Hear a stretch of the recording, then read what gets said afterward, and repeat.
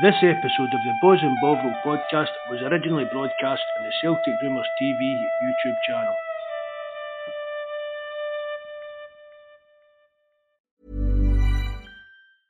Hiring for your small business? If you're not looking for professionals on LinkedIn, you're looking in the wrong place. That's like looking for your car keys in a fish tank. LinkedIn helps you hire professionals you can't find anywhere else, even those who aren't actively searching for a new job but might be open to the perfect role. In a given month, over 70% of LinkedIn users don't even visit other leading job sites. So start looking in the right place. With LinkedIn, you can hire professionals like a professional. Post your free job on linkedin.com/people today. Hello and welcome to episode 73 of Celtic Rumours TV, the Bawz and Bovril podcast with your host Mark and myself Paul. Join us tonight we have Terence, Tier 161 from our phone page to the podcast, www.celticrumours.co.uk. You can also check out the link to the podcast in the description below. On tonight's show we will look at today's fifth round Scottish Cup victory against Rovers at Celtic Park. Terence will talk about the mix-up in fixtures list after the split, Celtic interim PLC financial report, a look ahead to Thursday night Conference League game against Bodo Glimt, and of course we'll be looking through the live chat, so if there's any comments you guys want us to discuss, please let us know. Firstly, I hand off to Mark for a few shout-outs and he'll bring Terence onto the show. Hey, thanks very much, Paul. Usual shout-outs to Tim Alloy, Richie and his family, Campsie Boy, Mikey, and B. John, United Ireland. And just on the subject to that, that picture of Billy Mealy bought for us to raffle at Christmas, Paul, he'd still got in his room and he said to give it away to somebody. So we'll sort something out and we'll mind what we've done with that Amazon voucher. The next podcast next Sunday, we'll got all the names on that wee feel and we'll do a drawing. Somebody can get that picture. It's just sitting in his room, no doing anything, do you know what I mean? Who's in the chat there? See the Jabra Jobbies is in. Stubbs' horse. Bobby the YouTube magnate. There, somebody saying there's a wee slight buzz for you there, Paul. Yeah, I saw that guy. I tried to fix it there. Right, that's us, Paul. Right, we've no moved up any subs, we've no lost anybody. Just the usual. Thanks everybody for listening in, supporting us. Remember, enjoy what we're doing. Please hit the subscribe button, hit the like button, and if you know how, please leave a comment below. So Celtic line up in the Scottish fifth round against Rovers. Ange brought in some of the changes. Hart, Radisson, Vickers, Welch, Scales, Beaton was captain today. Hayashi, Roderick, Forrest, Johnson and Giamarcus up front. Another strong bench as well today. Barker, Spain, Johnson, Barker, Spain, Taylor, Abada, McCarthy, Yotta, Idaguchi, Miida, McGregor and Doug. Max Terence there, is it? Yeah, I think that's him. Yes, Terence. Yeah. We expected Ange to bring in the changes, and it's something that I said to Mark when the lineup came out. He mustn't have a lot of confidence in Barkas and Bain if he's reluctant to rest Joe Hart even in these games. It's the same against Alloa. We didn't see him resting Joe Hart.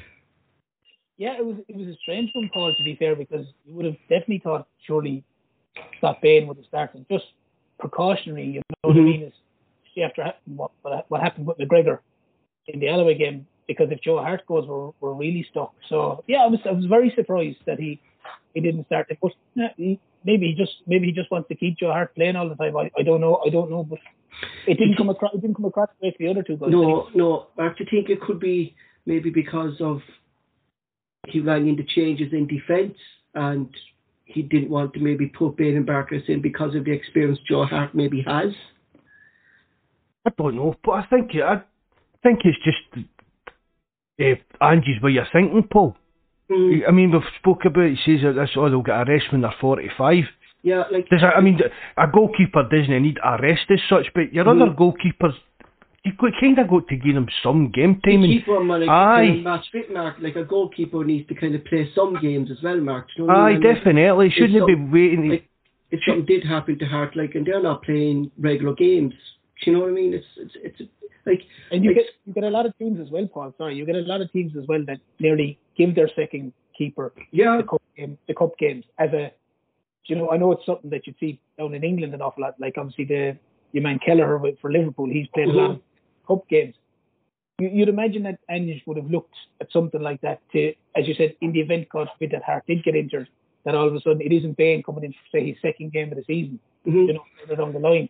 Like, I just found this, like, strange, like, considering Terence that Bain only signed a new contract, you know what I mean? And he not even getting looking in the League Cup, like, Scottish Cup. And it's at a lower level, do you know what I mean? It's not as if it's like we were playing Aberdeen or something like that. I'll understand that, yeah, you would understand why he played Joe Hart then, but like, Wade Rovers and Alloa, you would try to train your reserve keeper though, Mark, would you? Well, I would, Paul, to be honest, but for the reason I gave there, just to give the guys game time.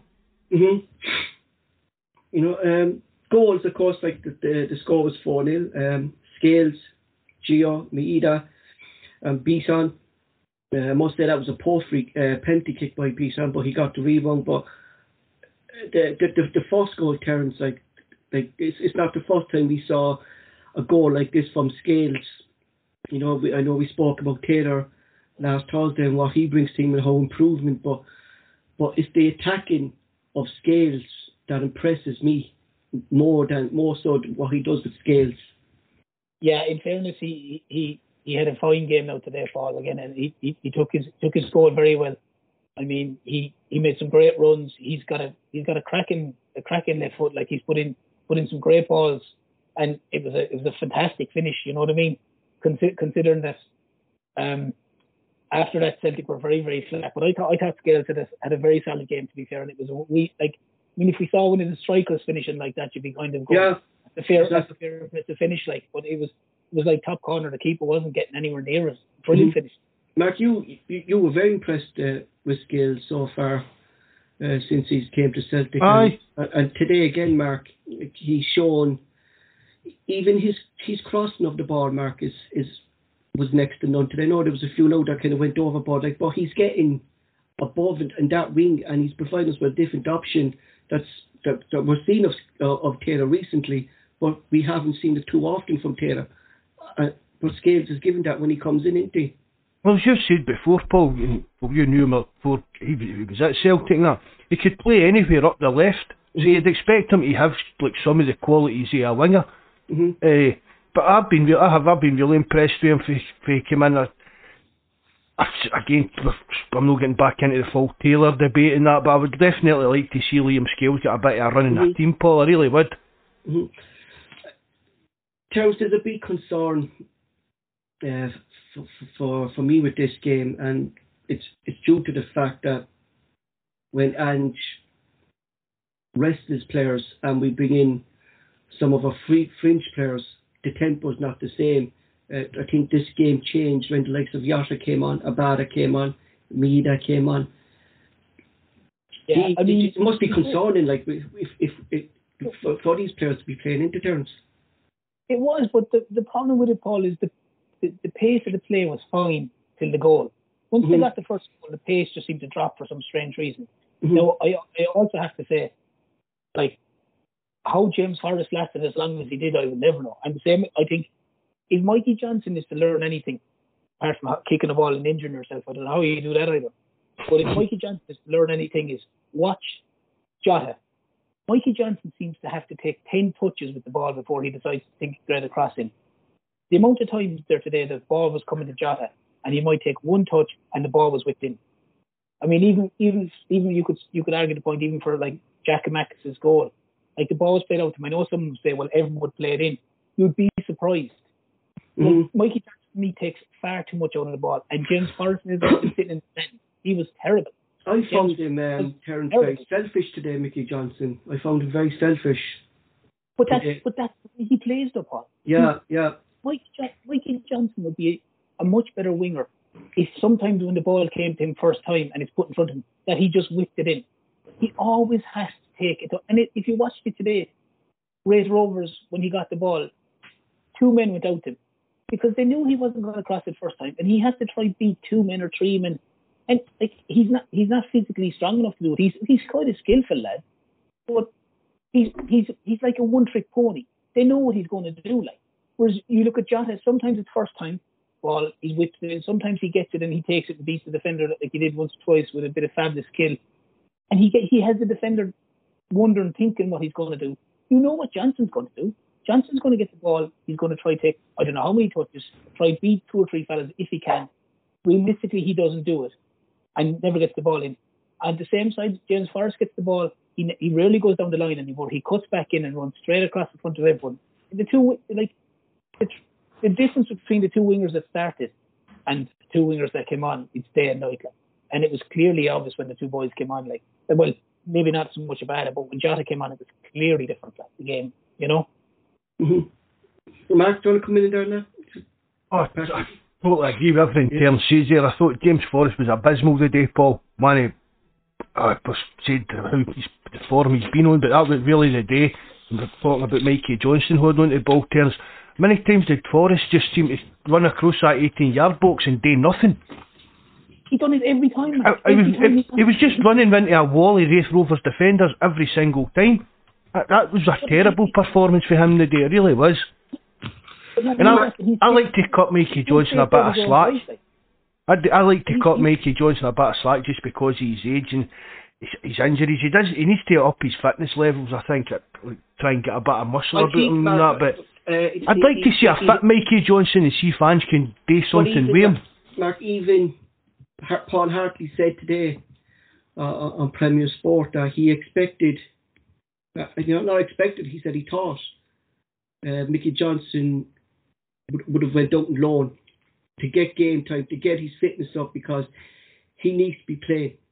You know, he needs to get the fitness up, like he needs to get a proper run of games. And looking at the Celtic team, no, he's not going to get that. So if he's coming in now, the team, and with the injuries, he always seems to be picking up. Like, they're going to continue. Well, we said in January as well, Paul, that it would be good for him to go out and loan, even as I said, get his fitness up and come back to Celtic in the summer. A bit fitter, a run of games, a bit of form behind him, and then let's see what Ange can do with him. Because it's got, for me, it's going to be a kind of stop, start all the time with him, the way things are going. Mm-hmm. But at the same time, Mark, like, and I'm not trying to have a pop at him all the time, but like, there's times today where the ball is coming to him and he's in space. Like, you can put the ball in first time. I know his decision making is aye. Like, I saw Terence, like, I saw Skade doing that numerous of times today, putting the ball in first time, and the ball was past him. That was his first instinct, was cross the ball. Yeah, I've really seen Scales or Yossa or even Abada taking about 5-6 touches before they can try to get across the injury. Do you know what I mean? I know what you're saying, like, you know. It's just when he's in space. I'm not saying I always just whip the ball in. There's going to be times you take on the man, and you know what I mean. I'd applaud him for that, but you don't do it every single time. Like, how many times did he whip the ball in first time today? I don't know. I can't remember him doing it. Whereas, as I said, you watch Abada on the right when he's generally playing. If the ball is played to him, a lot of times he might take one touch and then whip it in. Jota, might take the ball a bit more, but even Jota will whip the ball in first time. Mikey Johnson needs to bring that into his game for him to develop, in my opinion. You know, he reminds me of a little bit, at times he frustrates you. He reminds me a little bit of when Aidan McGeady used to play with Celtic. Yes. He'd have to seem to beat about 4 guys and then try and go back and beat them all again, rather than just whip. When Aidan McGeady used to whip the ball in first time, you'd be surprised the amount of goals that Celtic would score from it, you know? You know, I think Johnson needs to work on that big time. Yeah, I agree clearly, because, like, you have to question, like, Mark, like, we expected Ange to rest players today, like, but when we're bringing in these fringe players, like you can call Forrest now a fringe player, Mark, because he's not a first team player anymore. When Johnson and Forrest are coming into the team, we're not getting the same effect down the wings as we are with Abada and Yotta. You know, the tempo today is very slow, don't but let's be honest, Paul, we're not going to have an Abada or a Yotta kind of standard sitting on our bench, but you're still expecting a lot better than we got for them today, do you know what I mean? I expect better from Forrest, Mark, considering even his experience, Paul. Yeah. Do you know what I mean? Again, it's against Raith Rovers. I mean, I don't. Are they not like down near the bottom of the championship? Yeah, I'd like to know, Mark, how actually fit James Forrest is. Doesn't it? For me, he looks like that. Maybe he was heavy for a couple of years, a few years back. He's back to. For me, he's back to looking like that as well. I don't think he's coming back for an injury. But how long is it going to take him to get back to like any form of fitness? Because he does. He seems a lot heavier, Paul, than he had been under the last couple of seasons. Even when we had. There's a mindset there as well, Mark. Sorry, Terence. Sorry. I said there's a mindset there as well, Mark. Definitely. He needs to want to do it, especially at his age, Terence. There's nothing stopping James Forrest going when everyone goes home. I know I'm struggling for my fitness. I'll stay and do another hour's training. And the manager watches and sees that and goes, I can see he's tried the effort. Like Giamakis stayed at Lennoxtown during the winter break and trained. James Forrest could have quite comfortably done that same and taken that same attitude. And you look at Giamakis now; he's running all over the place. So there's a huge mindset. And the other side of it, you could hear Ange today on the sideline, and he was screaming. Yeah, he wasn't that impressed. No, he must have been fuming that he had to bring on Jota and Abada and McGregor. He had to bring on these guys because the game was only 1-0 for a long period, and you could see Raith Rovers were getting more and more confident in the game. You know, that team that started should have been able to take care of that business without any of those guys having to come off the pitch. Yeah, we shouldn't have. What Terence is saying there, Mark, like we shouldn't have to bring on, or kind of like at one stage, Cal McGregor was going to come on till we got that second goal. Aye. Do you know? And like, is that said in the live chat? That he wanted, Mark, we didn't want that, did we? You know? No. And Brian brought it up earlier, and I said it on that as well, Paul. Is our squad actually not as good as we think it is? No, we're definitely lacking it. We're definitely lacking in the winger department. You know, and I'm going back to the defence as well, Mark. Like I thought the defence looked shaky at times. Welsh was very poor to start the first 15 minutes. Yeah. I thought he was very poor to start. You know, who's that? Welsh Terence? Yeah, I thought he was. I thought he'd a shaky start to the game. Aye. Just going back to the thing that the three of us have been saying on this podcast since we signed him is what Starfelt actually brings to the Celtic defence, Mark. A lot of people are hailing Cameron Vickers and rightly so, but today I think we saw the heading ability of Starfelt and what he actually brings to the Celtic defence. You know? Aye. But I mean, we've spoke about people. Starfelt was a Whitton boy, but I mean, again, Paul, Welsh should be comfortable playing at that level, Paul. I mean, that's what I keep harping on about it. We need to have squad players that are good enough to play in the SPFL kind of thing. That's our bread and butter. But I mean, against Raith Rovers, they were in that game for a long spell. We made the changes. Yeah, there was a few of the days that just didn't really cover themselves in glory for me at all, Paul. And who were they, Mark? Who were those players? Well, Welsh had a ropey start and he settled it.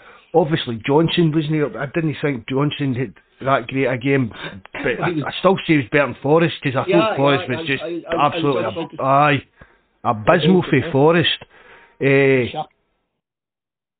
Hattati was a bit quiet as well, wasn't he? You'd expect again, see, because of the level with their opposition, Paul.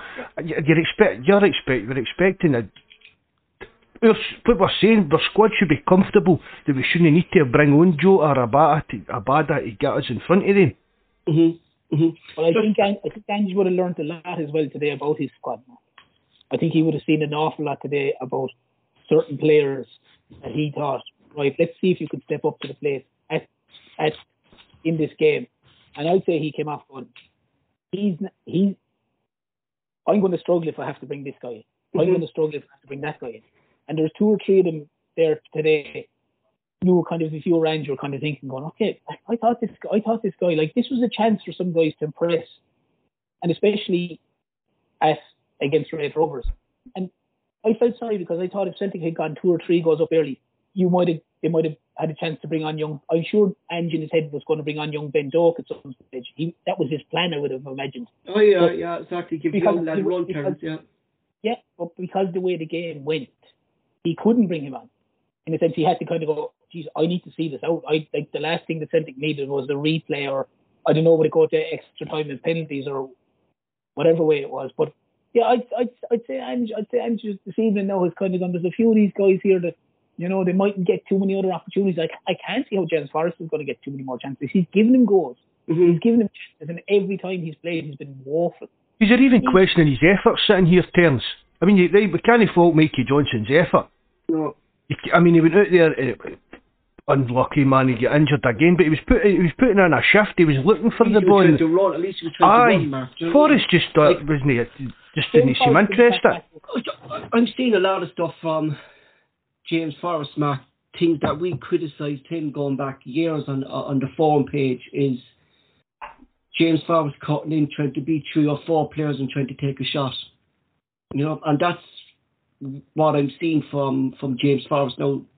Things when I criticised him, you criticised him for years in the past, Mark, and I'm seeing those exact same things now creeping into Forrest's game. He's just regressed. That way. Yeah. Just regressed back into that old James Forrest, you know what I mean? And see, when we look back, Paul, I mean, Kev83 into it that used to argue with me about him all the time. When you look back, see, even when he was playing that kind of way, he was still creating chances and he was still getting goals. He's not even doing that anymore. Like the only one who really impressed me that came into the team today is Scales, Mark. It's about the only one, Scales, who actually impressed me of the players that came into the side today. I think Scales was the only one I think who had a solid game. You know, I'd probably agree with that, to be honest, Paul.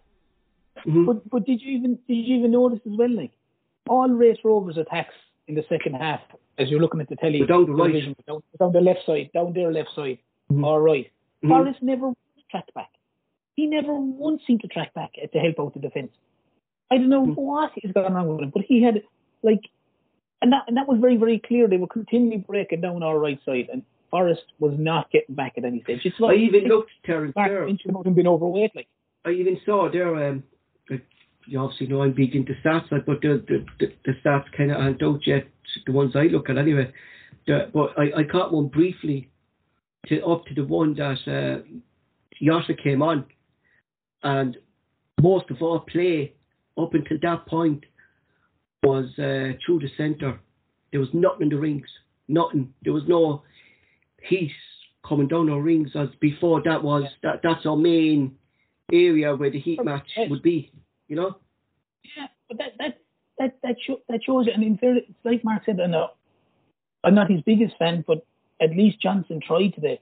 Uh-huh. Like it was Forrest offered just nothing. I mean, you know, Johnson put in a shift, he put in an effort. Still, there's a long way to go for that lad, but my God, James Forrest, for an experienced player like him who's been around the block for a long, long time, if that's the level of performance he thinks he's going to be putting in when he's playing with Celtic, he isn't going to be playing with Celtic for very long. It was awful. Mark, there's a thing I want to talk about as well, and I think it's important. We talk about the show that we're not biased towards the referees when decisions go our way, but I think Race Rovers can feel hard done by us getting a penalty and their penalty not being given in the first half. I think you keep both of them, both the calls wrong, Paul. Race Rovers should have had a penalty. I totally agree. But we shouldn't have, basically. I don't think we should have had a penalty. No, I thought, like, when I saw our penalty and I look back to Race Rovers in the first half, like, it's clear that Vickers, Mark, went in. I think, Mark, if that was in the Premiership game, I think that penalty was given. It's only the fact that we were playing with Rovers, I think that penalty wasn't given. You know? Maybe, I mean, I don't know. Who was that referee? What kind of level was he, Paul? He's Premiership ref. He's Premiership, man. Was he? A few matches lost, yeah. He went. And not only that, when he gave the penalty against Race Rovers, he booked him on the wrong man, yeah. if he had booked the guy who handled the ball, he would have been sent off. And then the commentators tried to, the word coming from pitch side it was this guy that gave, how would they know the word coming from pitch side? And then, because the camera went to the fourth official and he was just standing there, so nobody was going about him to ask. Yeah, exactly. Listen, he's a Premiership referee, Mark. He refereed. Wasn't he the referee that refereed? Remember when Celtic Livingston Nick Walsh, right? Nick Walsh, right? Right, I don't know who it was. I couldn't picture him there just when we were talking about him. But there, Rob McNair saying Nick Walsh, right? I know who it is now. Just going by, this is something that Brian brought up, and I have it written down as well.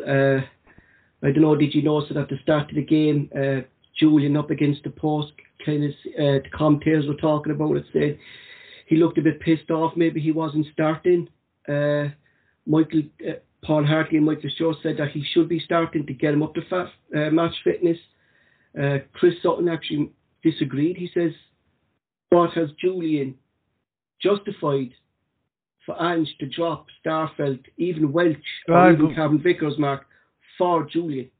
Now, I'm delighted to see him come on, but I see the three boys ahead of Julian, Mark, and I wouldn't even dare drop Starfelt or Cameron Vickers at the moment for Julian.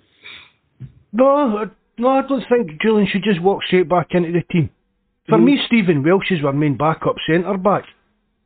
And I said he had a bit of a stroppy start today, Paul, but I said you can't kind of hold that against young players when they're still learning their trade kind of thing. It's not as if he gave away any kind of goals or anything like that. It was just he was a bit. Welch should be a better defender than Julian anyway, Mark. He's going to be here longer than Julian as well. So I totally agree with Chris Sutton in saying that Julian needs to prove in training that he's up to the task, fitness wise, up to the task of fitting into Angie's system and playing that way.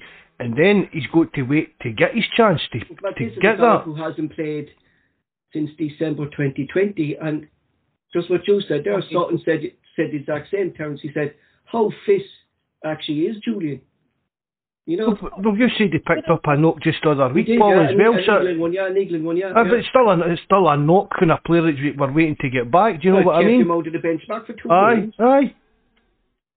You know, but you're right, Paul, there was no way that Ange could have started him. Because, like you're saying, Welch is, if you want to call it, the backup to the two lads. Starfelt and he knows how they play it as well, Terence, yeah. Yeah, but Julian has to prove himself. But you're not going to, there's no way that Julian could have expected to come into a game without having started the game in 14 months. I'll go back to the point. I think if Celtic had been comfortable and they'd got 3 or 4-0 up after 60 minutes, and he would have probably brought him on. He might have probably brought him on. He probably had intentions of bringing him on at some stage to give him a run. No question about it. But the notion that he was going to start, and if it is a case that he's leaning against the guy, the cameras went once or twice in the dugout, and he looked fairly miserable now in the dugout, to be fair. But that you don't need that attitude, and Ange wouldn't tolerate that attitude either in the squad. Do you know what I mean?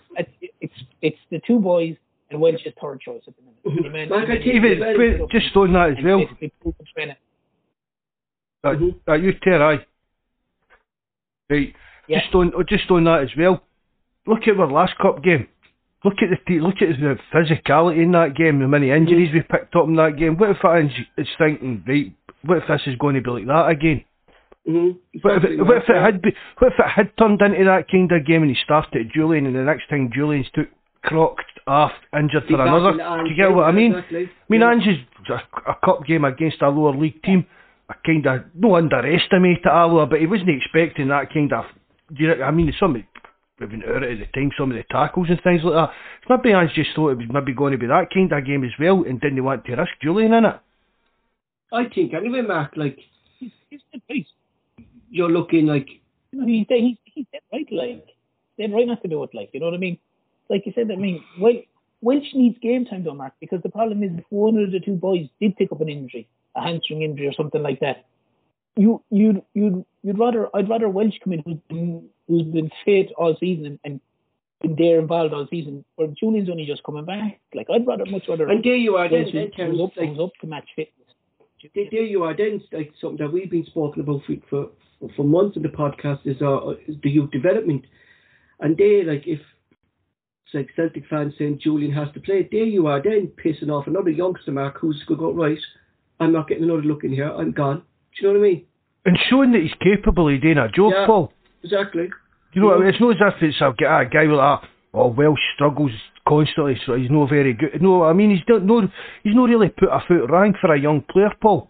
So I don't see why all of a sudden, just because Julian's fit, it should be him that's back in the squad. So for me, I said it earlier in the live chat, Paul, this is a big 6 months for Julian.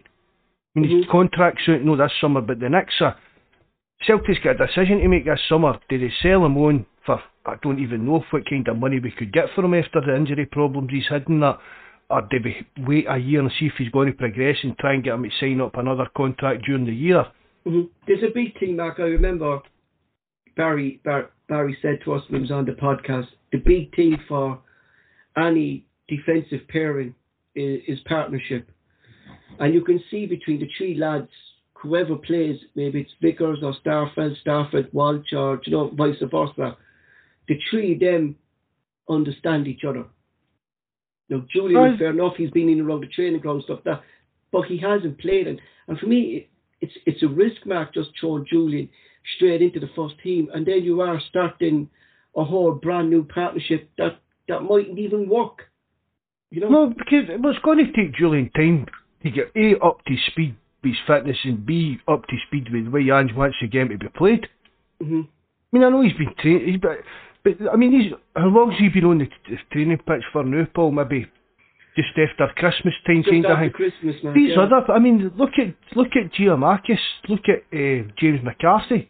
They didn't have pre-seasons and stuff like that, and Ange just said about how hard it is to get them up to the. I honestly think Mark Julian won't be fully fit at least till the end of the season, considering the injury he had, Mark. No. There's no way he's 100% fit anyway. Not to play a 90-minute game the way Ange expects a game to be played, Paul. It took scales. Look how long it took scales to speed. And he was playing week in, week out already, Terence. He'd been playing with Shamrock Rovers and he'd been playing in Europe, and he still came in and still took him a long time. If you listen to any of the guys that were there, Origi, who's gone out, he said he couldn't believe the intensity of the training. So Julian's out for 14 months. Like, it certainly is, I agree with you, Paul. It's going to take him a while. I think Julian will be, at the greatest respect to him, a bit past player for the rest of the season, I would think. Because the games are going to take a match, like. Just touching something you said there, Terence, and I keep track of all that kind of lone pairs and stuff like that. Urigidi had a debut to forget in the Belgium League yesterday. Half time, wasn't it? Yeah, I believe he was. I don't know. Didn't kind of step up to the mark at all. Terence said there, Mark, he was ripped off at half time, and it was kind of something that he needs to put behind him and get back. I would have liked to see him, Mark, loaned out to a Scottish team rather than a team over in Belgium. Aye, I prefer if our players were getting out and loaned to a Scottish team, Paul, or even maybe into the English Championship or something like that. Like a more physical game, Mark, that's more suited to our players. Like, Shaw was a great transfer. Do you know what I mean? He stayed in the league, and but look, a win's a win. Oh, that's the thing. That's what you need in these cup games, Mark. And that's like think we've seen on the Ange. We win when we're not playing well, and that's the main thing, isn't it? Oh, the substitutions made all the difference today, Paul. I mean, it was. Just for saying about the wingers, the two wingers that came on, that's what totally changed the game for me when they changed the wingers. Pass, Mark, from Hayata to Yasa and Yasa to G-Back, that was a well-taken goal. That was a good team goal. That pass was a thing of beauty, Paul. That really was. I mean, opened up the defence, didn't it? But I thought the defender was going to get it. It was like one half a stride away from getting it, kind of thing. It was absolutely inch perfect. Beautiful to watch that. You know what was posed well today, Terence? Or corner kicks without Jovanovic. they're taking the things. There was some stages there we couldn't even beat the first man again.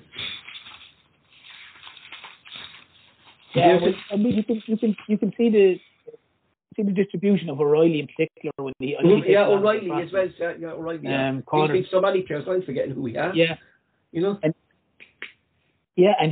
he generally puts it in on the spot. No, we haven't scored, but it's a lot more dangerous than what we're doing today. You could see, there was one or two.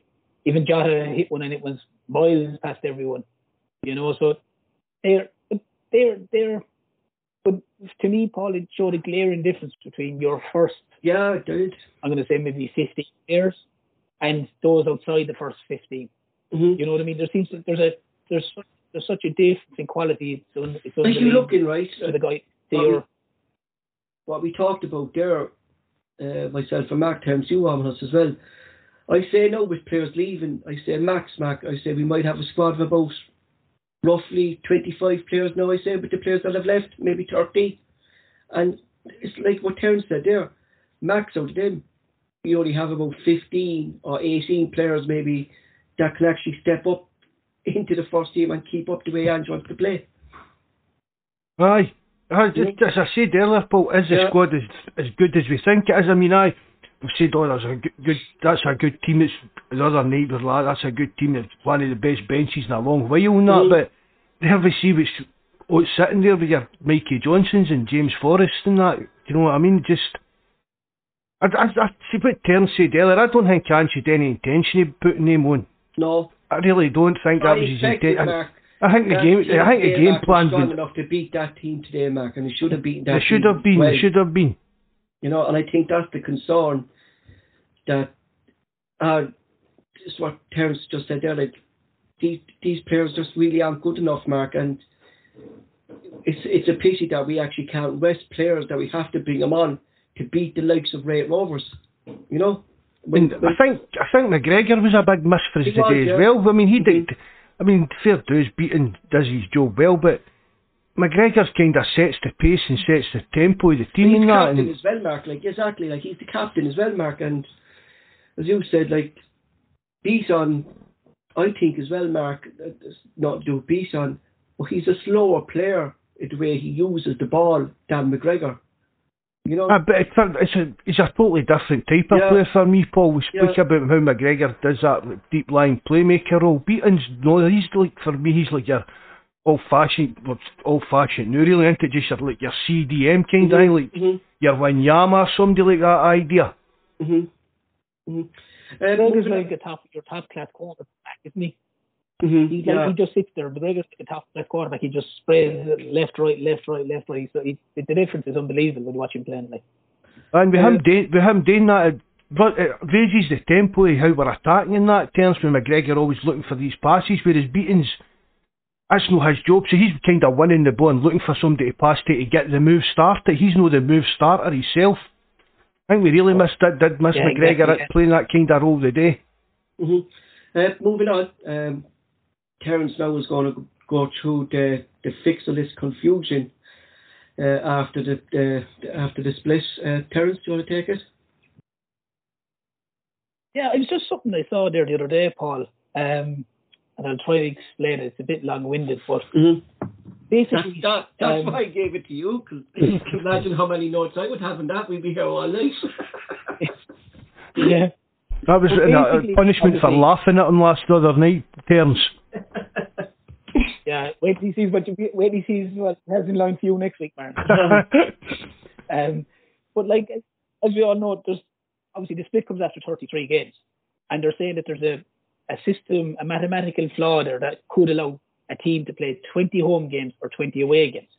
But obviously the SPL try and make sure that Celtic and Rangers play 19 each, right? And obviously the two derbies, home and away.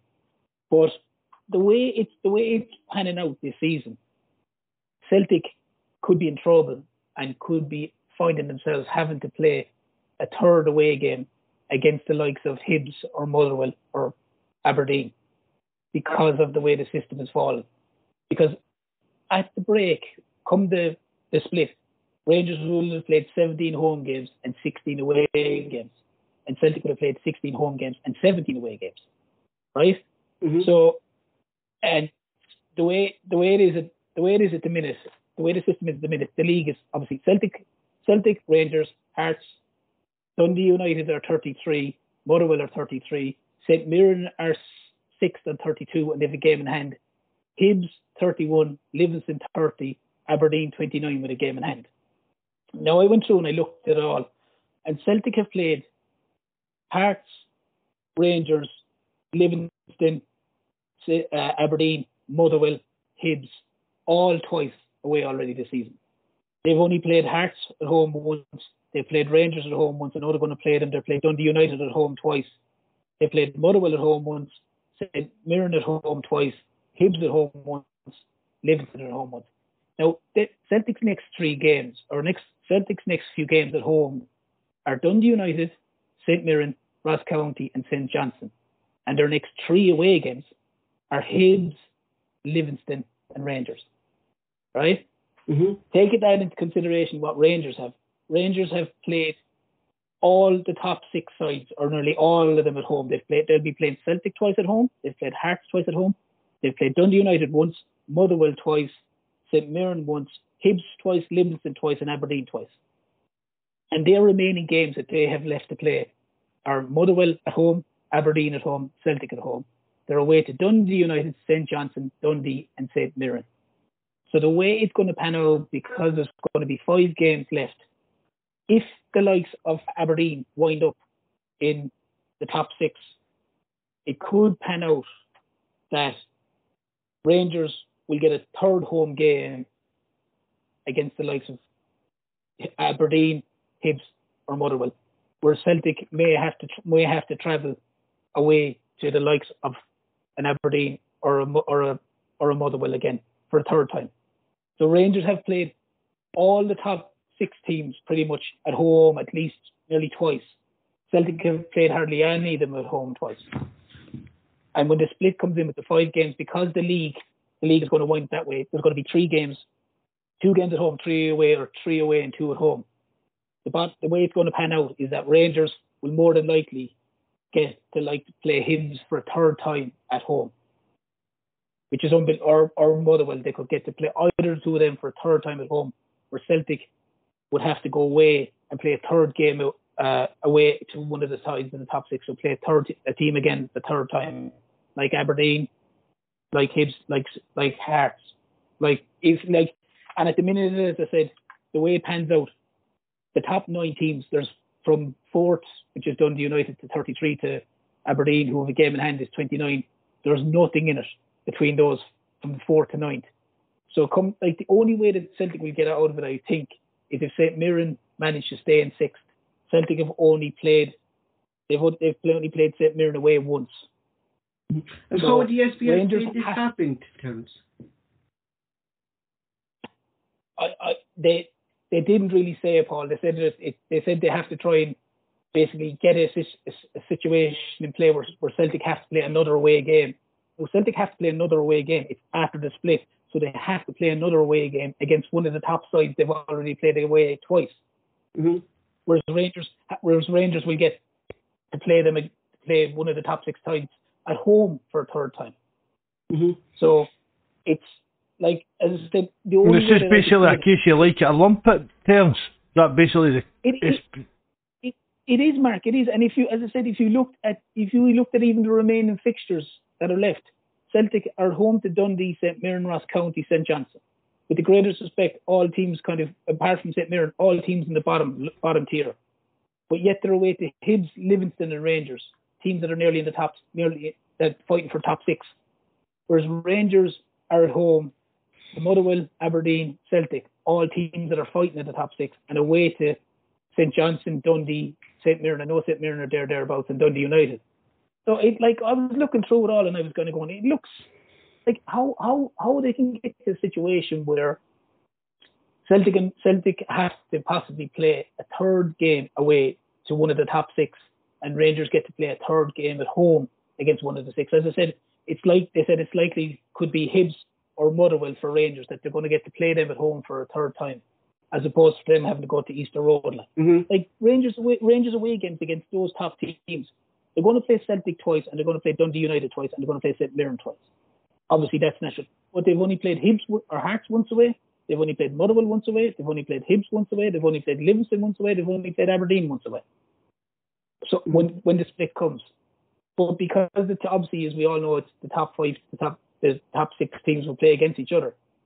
There's going to be, if you were to go by this, Rangers would technically nearly have 1 home game and 4 away, but it doesn't work that way. So they're basically at a massive advantage. And I when I was reading it, I couldn't believe it. Like, yeah, of course, like, they're tough away games, 2 turns for us if we have to go away to Aberdeen or Motherwell again. Like, they're tough games, like, you know. It is, Paul, because the fact that, as I said, the fact that Celtic have played 2 home games at Hearts, 2 away games, at Hearts. They'll have 2 away games at Rangers, understandable. They've had 2 away games at Livingston, 2 away games at Aberdeen, 2 away games at Motherwell, 2 away games at Hibs. Like, that's, do you know what I mean? It's 2, 4, 6, 8, 10, 12 of Celtic's 19 games in the split. And if you come to it, will be against the better sides. That's 12 out of 19. If you look at the ones Rangers have, they've played all the lesser sides and all the stronger sides they've played at home. You know, they haven't played any of the bigger sides. They've only played Hibs once, Livingston once, Aberdeen once away from home. And again, even the remaining fixtures, I was there looking at it. Rangers are home to Motherwell, Aberdeen, Celtic. Away to St Johnstone, away to Dundee, away to St Mirren, away to Dundee United. Whereas Celtic are away to Hibs, Livingston and Rangers. And at home to Dundee, St Mirren, County, St Johnstone. And looking at the next season terms, will this glitch here now have a knock-on effect to next season? Well, it shouldn't have a knock-on effect in any season. The problem that you have with it, Paul, is like it reads like, even with the remaining few games, Celtic have all the teams in the top 6 pretty much, and away, and they have the lower sides at home. Rangers have all the majority of sides that are the top 6 sides at home, and all the lower sides away. And how it's got to a situation where Rangers were this far into the season, and the likes of Rangers have only played Hibs, Livingston, Aberdeen, Motherwell, and Hearts once. Yeah. It's unbelievable after 19 games. Yet they can fit Celtic to play 2 games against most of those sides. Mark, it stinks like. Mark, do you want to come in there? Oh, definitely. I can't really get my head around it. Do you know what I mean? I mean, obviously Terence has read up, I mean, notice what he's talking about, but there must be some kind of explanation for this, Terence. They said it's a mechanical, it was a glitch in the computer system, I think, Terence, when they said that there was some glitch. But my thing is that people are actually looking at this computer when these fixtures are done. So how could it be a glitch when someone's physically looking at the screen when these fixtures are done before the split at the start of the season? You know what I mean? A computer will only do what you tell it today, Paul. Yeah, exactly. It's like they've made an excuse by saying that they basically said the system contains a built-in mathematical flaw, which means teams being given either 20 home games or 20 away games. So the way it's going to pan out is, the way it reads is that Celtic are going to play 20 away games and 18 home games, and Rangers are going to play 20 home games and 18 away games. That's two games. That's a huge difference, and especially the fact is, it's one thing to play 20 away games and the other team playing 18, whatever it is. But the problem is the away games that you're talking about. The away games you're talking about are the teams in the top 6. With the greatest respect, it's not an away game to Dundee and St Johnstone. You know, I mean that. It's obviously the better teams higher up the league, Terence. The split's just a stupid thing altogether. I don't know why they built it. I was just about to ask you that, Mark. Like, just come out of this fixture thing for a minute, right? And we talk about the split. Like, I actually don't know, like, that I've watched anyway of any professional league doing a split like that. It's the Belgian league not get something weird that they do as well, Paul. I think maybe the Belgian league does something a bit weird, but I don't know what purpose it serves, Paul. But it really doesn't. So they give the teams down the bottom, Mark, maybe a bit of chance to get out of the relegation zone, or You know, that they're not playing the big teams then or something like well, that. I mean, even if before, I'm sure, Paul, that sometimes like the seventh team, see after the split's been done, the seventh team has had more points than the sixth team. I'm sure that has happened on maybe more than even one occasion, Paul. And see 30 teams at that level, that's maybe a lot of money to them, Paul. That difference in a one league position. I don't know, it's just a stupid thing. It makes what but people going about the Scottish League, it's a bit of a joke over a Mickey Mouse League. Then this kind of thing doesn't help that. Like, you know what I mean? It doesn't. In Ireland, it'll be. Is it the second from the bottom in terms of the Premier League will play the runners up in the first division in the playoff to see who qualifies and who goes down from the Premiership, isn't it? We do that, do we know? That's how Motherwell kept Rangers doing. Motherwell will do the same. Like I like that idea. That's how Motherwell kept Rangers in the Championship that year.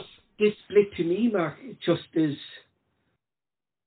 I don't see the purpose in it. Like really, you know what I mean? And I was reading just what Terence was going on there about the fixture.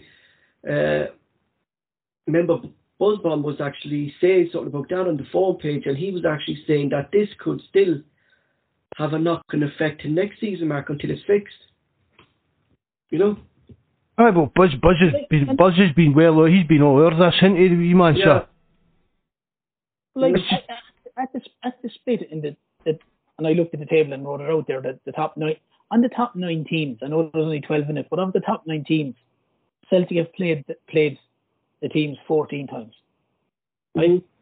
Rangers have only played those top sides, the 9 sides, 11 times. That's 3 games. How is there that much? How is there that much of a disparity between the two of them? There's only 33 matches, and yet there's a disparity of 3 games. That's huge, like. Do you know what I mean? To be one team to have 11 away games and against those top 9 sides, and another team to have 14, like it makes absolutely no sense whatsoever. Like, do you know, it should like it. What happened to the day where Celtic are home this week, Rangers are away? Celtic are away, Rangers are home. What, like? Do you know what I mean? It's not. You play each team home and away. If Bobby said we need to play 44 games, well, that's what we need to do. That's what we need to do, in my opinion. I just got up there what Buzz says, Mark. The only way to solve this fixture of fairness is to do away with the split altogether, as it serves no purpose whatsoever. The person or persons who came up with this idea should not be involved in anything to do with football. It's supposed to be a level playing field. But when you have certain visits to certain teams 3 times in a season, where's the fairness in that? Like I think like that's the only way I can see it. Like, 'cause I actually don't see this split as any purpose in the Scottish League, Mark. You know what I mean? You know? Yeah. I think as well, Paul, that there must be some kind of rule to govern that. Yeah. You know, I mean, is the league breaking its own rules doing this? I don't know. I have to look into it. Yeah, like terms like, is there any way, maybe, like what you said there, and when you told us this next week when you sent us was can we talk about it? And I asked you, like, is there any way we can fix this? Like, a thing like you said, maybe if Celtic actually played an extra home game now, maybe that might think, but that's not going to happen. I don't think with it. Well, it obviously probably can't, no, Paul, because they want it to be 8 and 19. So I that's what I did say to you. I would have thought that maybe they could have pushed in a game for, I don't know whether it's Rangers or Celtic or one of the teams to play a game that seems to be stand out before the split. But obviously then they won't have, one will have a game played more than the other one. So I don't know. I mean, obviously the remaining games, bring it up to the split and bring it up to the even numbers of the 33 games before the split. But basically the long and the short of it is, it looks like it's Celtic going to have 20 away games and 18 home games, and Rangers are going to have 20 home games and 18 away games. Mark, and the problem is, as I keep saying, it's the away game that Celtic are going to have. They're going to be away to Dundee United because they've only played them once, and they're going to be away to Rangers. But then their likelihood is they'll be at home. They could be at home to Hibs, and maybe, for argument's sake, if Aberdeen get into it or someone like that. But Celtic could conceivably be away to the likes of Livingston. They could be away to the likes of... I'd be more... Of all the teams, I'd be more afraid going away to Livingston Towns. Without a doubt, Paul. But it's the fact that it's come to this, that Celtic will have to play an extra game away to a side that's going to finish in the top 6 is massively, massively unfair and very, very unprofessional.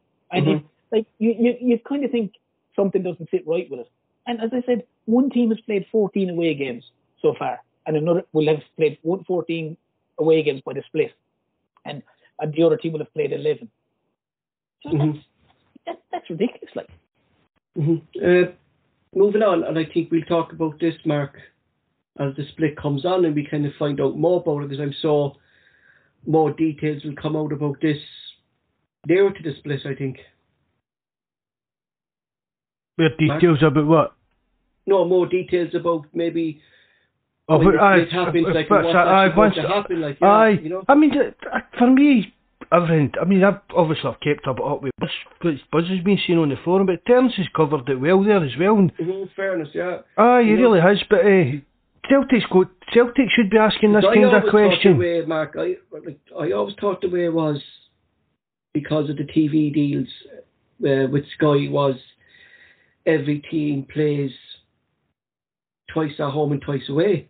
You know what I mean? Well, I just thought every league was run like that, but you get what I'm thinking? Exactly. Bobby Sutherland saying he's seen something regarding Sky the other day. They've already shown 6 more Rangers games than us live. Oh, I agree with it, Mark. Anytime I see Celtic play, Mark, and I'm looking at the TV, they're never on Sky. Do you know what I mean? But in fact, see what Terence said that go back, right, it used to be Celtic were home one week, they were away, then Celtic, do you get what I mean? And whoever the away team was, that was the game that was on the telly. For years, that's how it kind of worked. Do you know what I mean? And there, it just, if that's 6 more games, I mean, he'll know that, he'll know it's true, he wouldn't have said it. So, it just shows you again that the system isn't working right. I mean, that Sky, one of the biggest mistakes Scottish football made as well was going back to Sky. It really was, because BT were presenting it a lot better, showing a lot more interest and a lot more evenness across the board. Do you know what I mean? And they went back to Sky, and it's just went back as bad as ever, man. I think Sky just looked at it. They're even getting they can just piss others now, and we'll just take it. It's ridiculous. They don't help. If we speak about it, the guys that run Scottish football don't help. I mean, these guys that own football clubs, look, I mean, Dermot Desmond's a billionaire. Other guys on the board are millionaires and that. And you've got guys that have got enough money to buy Aberdeen. You've got Dougie Park at Rangers. And all these guys can't come together and sort out a decent TV package for Scottish football. Do you know what I mean? And even down to, because you can't tell me if somebody phoned up Dermot Desmond and Dougie Park and says, here, look, I'm looking for a package, going to get the SPL, but beamed into America, will bring in £50 million a year. Would you fancy meeting up for lunch? The two of them would be at lunch. They'd be there. Do you know what I mean? It's just crazy. And it's these guys that just, again, Scotland's kind of just stagnating a lot, Paul. Do you know what I mean? There's no guys with a vision of how to move the game as such forward and better it and make it more appealing to. Oh, sure, Mark. I think we can see that, Mark, by having the people who are running Scottish football don't have an idea, by not even having a reserve league. I know that's. And I saw there the other day that the likes of Aberdeen and Hibernians now want to bring in a B team next season. So. But we spoke about that, Paul, with these teams, with Celtic, Rangers setting the standard, and all the rest are going to follow. So the league's just going to be full of the B teams anyway. That's what I'm going to say, Mark. Like, do you think the Lowland leagues then will accept 4 cold teams in their league? Do you know what I mean? I can't see that happening. No, because, but saying there about the amount of teams getting into the league, if we wanted to play an even number of games, these teams as well, they'll get more money, more income, but there's going to be teams that are going to have to drop down like even lower level than that to accommodate them. I think maybe, Mark, what the SPL are hoping, maybe the clubs set up this league themselves and they finance it, and so the SPL won't have to pull any kind of financial support into it. Well, I wouldn't see. For me, Paul, then that should be part of your youth development. Yeah. And see the thing about it, see money you put into youth development, your youth, that doesn't come into your financial fair play regulations and stuff like that. No. So why it's a win-win for your club anyway, Mark. But something like that. So again, why can't these businessmen come together and put together a B league? Yeah. Get in touch with all the other clubs. Get right through the full of Scottish football, even, Paul, and just see what the interest is. Maybe even teams in the Championship maybe like to put in like a youth team. Do you get what I mean? Of course they would. Look at the amount of young boys that are in the Ackies Academy and things like that. Going to make the leagues, Mark, throughout Scotland. Then even better because the young players are playing at a higher quality of player when they're playing against Celtic or do you know what I mean? Getting scouted, maybe players getting scouted, maybe getting picked up for some team, a young player getting picked up with your Aberdeen or Hibs or something like that, then maybe would never have get the chance to get spotted playing against them. Scout these players. Aye. Do you know what I mean? That's how Celtic scouted the Irish players years and years ago because they came off to Ireland and like they have their scouts here now and I know who they are, but they watch these Munster Senior League terms, isn't this? They watch these. They watch these games. They watch these games and that's how. And how are you supposed to keep your eye mark on a youngster in Scotland when you don't even have a proper league system for them? No, that's it, Paul. That's how I'm kind of wondering. Yeah. Where did Bayern Munich spot Ryan Morrison? I think, Mark, it was. I honestly think, Mark, that could have been in the data. Such that you were on about before, Mark, because they're beacon to that Bayern Munich, like. Maybe it was through that. He's obviously a schoolboy international, Mark. I'm assuming he's played. Under Scotland under 17s as well, Terence. Yeah. So they've probably seen him play with Scotland under 17s, and they've probably watched him a good few times, and they've probably gone, "Oh, I like to look at this kid, watch his story," and then they go, "Well, he's at Celtic. He's actually doing nothing," and they go, "Well, ask the question. Do you want to come here? Look what we have. Look at this." We have this league, we have a B league, we have a reserve league, we have a 21s league, whatever it is. This is what we have. This is the plans we have. This is the way we're going to go forward with it. This is what we hope for you to do in the future. So they obviously look at the underage systems as they use internationals, whether it's 16s or 17s or 18s or whatever. Mark, I'm assuming that's where that young lad was spotted, and they thought, this lad looks tidy. Let's keep an eye on him. Let's see what he's doing. And when he's obviously doing nothing at Celtic, with the greatest respect for him, it was a no-brainer once Bayern Munich came in and they have a plan and they have a league and they have something in front of them. You know what I mean? Moving on, Celtic have released their interim PLC financial report from the 31st of December. The key operational items were currently first in the Premier SPL, winners of the Premier Sports League Cup, 19 home fixtures, 2020, 117, partition in the Europa League group stage and qualification into the knockout stages of the Conference League. Key financial revenue increased by 29.9% to £52 million. 2020 was £40.7 million. Profit from trading was £7 million loss, down £3 million. Profit from transfers and registration shown as profit on disposable was £25 million, an increase from 2020. Acquisition of players £16.8 million. Period end net cost in the bank £25.6 from £19.7 million in 2020. Mark, I'll come to you first. Before we go on to the financial side of it, we just talk about the operational side of it. Like, when Andrews brought in, did you think that we'd have the first trophy of the season in the bag? In my opinion, we had a good Europa League considering the group that we were in. We've European football after Christmas next week against Bovril. and we're first in the Premier League, and we're in the quarterfinals of the Scottish Cup. The players we brought in, 19 million spent, Mark, 20 million spent on the players he brought in. Pretty much, Mark, he's doing a heck of a job, isn't he? And he's doing better than I expected, Paul. Yeah. He honestly is. I hold my hands up. Although, say that as soon as his name came up, I said that all along. That was our main priority. And anything else is a bonus, Mark, isn't this? And I always thought once we'd looked into him, we would get signings in the summer. I thought we had a good chance at the league. Maybe just a wee bit too much, but I thought we would give them a right good run for our money. But no, I think it's ours to lose, Paul. Really, I don't think anybody. If we do what we know we can do, the league will be ours, Paul. Basically, I don't think anybody in Scotland can stop us if we've played every week the way we know that we can play.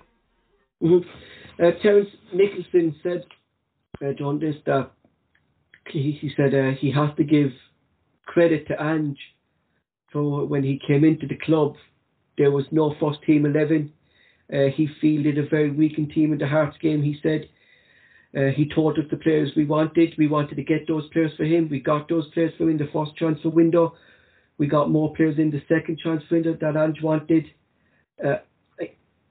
Celtic have really, not just the fans, but I think the board as well, have bought into Ange and what his visions are for the club.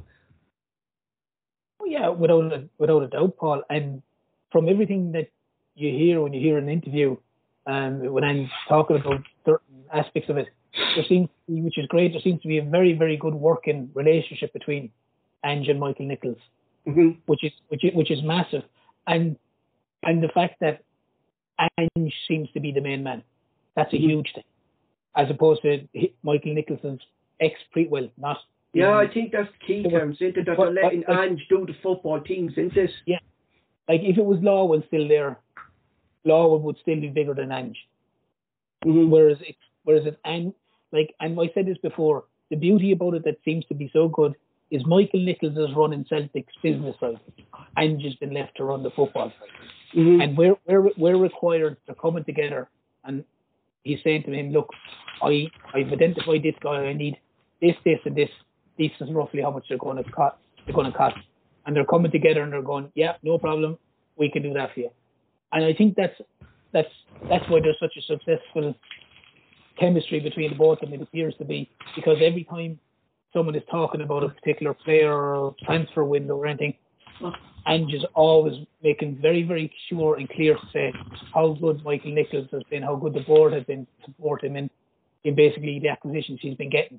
So I think it's working. It's been working perfectly, and I mean, it's credit to Ange for obviously identifying or whoever has identified him, and at the same time, there has to be credit to the board for backing him, because they did. I think the guys early, especially in this transfer window, which Celtic are renowned for being very, very slow, or getting maybe a last day loan in it. Getting everyone in done before the transfer is finished to get them to settle in and everything this time. Yeah, you know, it was all the Japanese boys were, as soon as the first day opened, they were literally landing or on their way to Glasgow. So we announced the signings before the window was even open. Yeah, we did. Yeah. So you know what I mean? You can only applaud the Celtic board, and they got their work done so early. Like, what I thought as well, Mark, was good was when the Australian lad, McGree, is this the Riley McGree or something like that, wasn't interested? Yeah.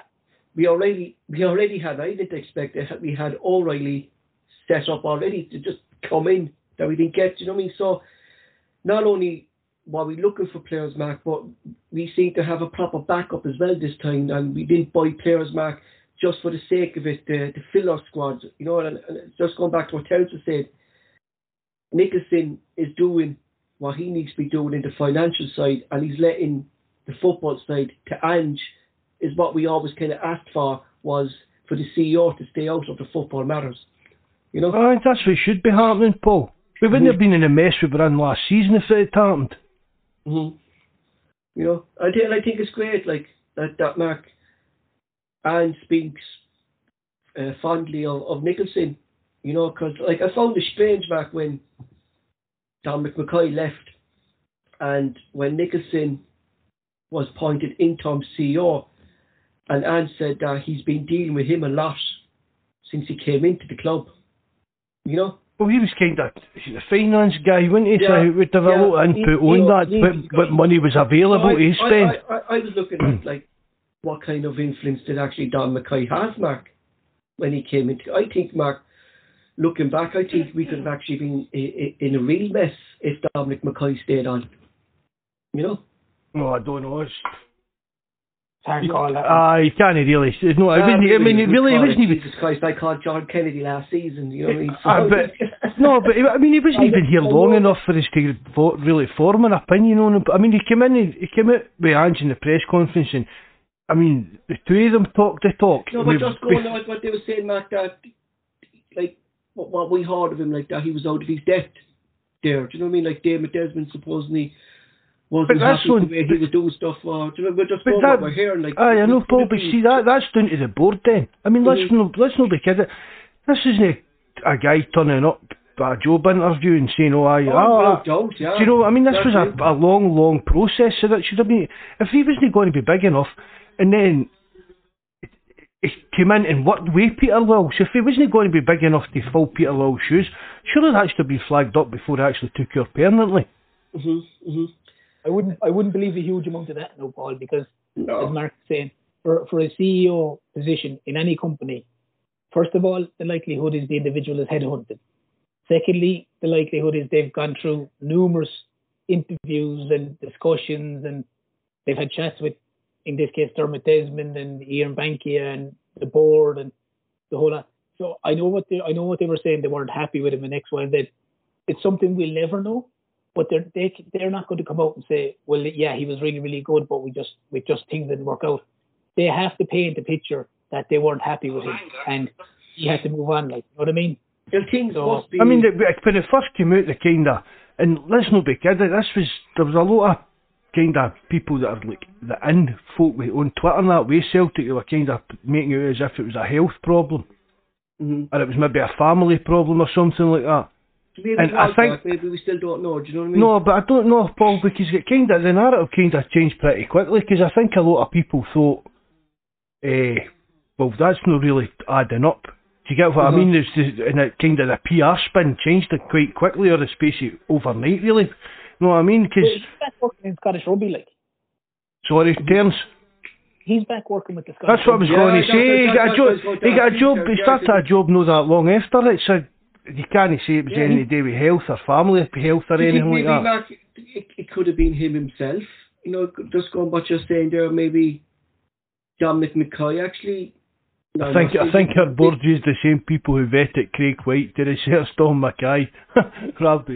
So maybe he realised, Mark, himself that he was more suited to the rugby rather than the football. You know. Again, Paul, why did it take him that? Do you get what I mean? Why did it take him all that time to realise he didn't actually fancy the job? Why get to even the length of process to get offered the job if you didn't really fancy it? Because, like, in real terms, like, we're all delighted where Nicholson has performed and stuff like that, but like, this is only one season. Like, we still don't know, Mark, his future plans. For Celtic, like, you know, he's not even been interviewed at all. And I've said to you before, Paul, see, for me, that's a good CEO. I said to you that hopefully we get to a stage on here that we're not sitting constantly moaning about our CEO. And that's, I know we're talking about me now, but that is, we're at that. But we're not reading Michael Nicholson all the time in the paper and it's about Celtic, where we always were when Lowell was there. Do you know what I mean? It was always the Peter Lowell show kind of thing.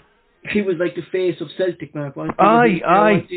You know, no matter who the manager was, Mark, was always. Well, I think that was a kind of maybe the start of the falling out with Rodgers, to be honest, Paul, because Ronnie Dyler was happy for Peter Lowell to be.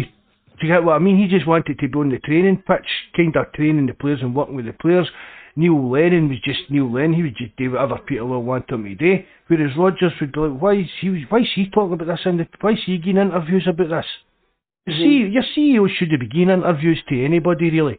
I mean, you never read maybe once a year you'll read something about like the Chelsea CEO or something like that. But I think, Mark, we knew the fallout between Brendan Rodgers and Peter Lawrence when we signed Marvin Shavard, and they interviewed Brendan Rodgers, and he said he didn't sign him. He's enough wingers. It's defence. And then Marvin Shred came out and said that he spoke to Brendan Rodgers a couple of times on the phone. Yeah. So who do you believe? Like, I mean, why would the player say he hadn't spoke? That he spoke to the manager? If Peter Lawrence was still in the club, Mark.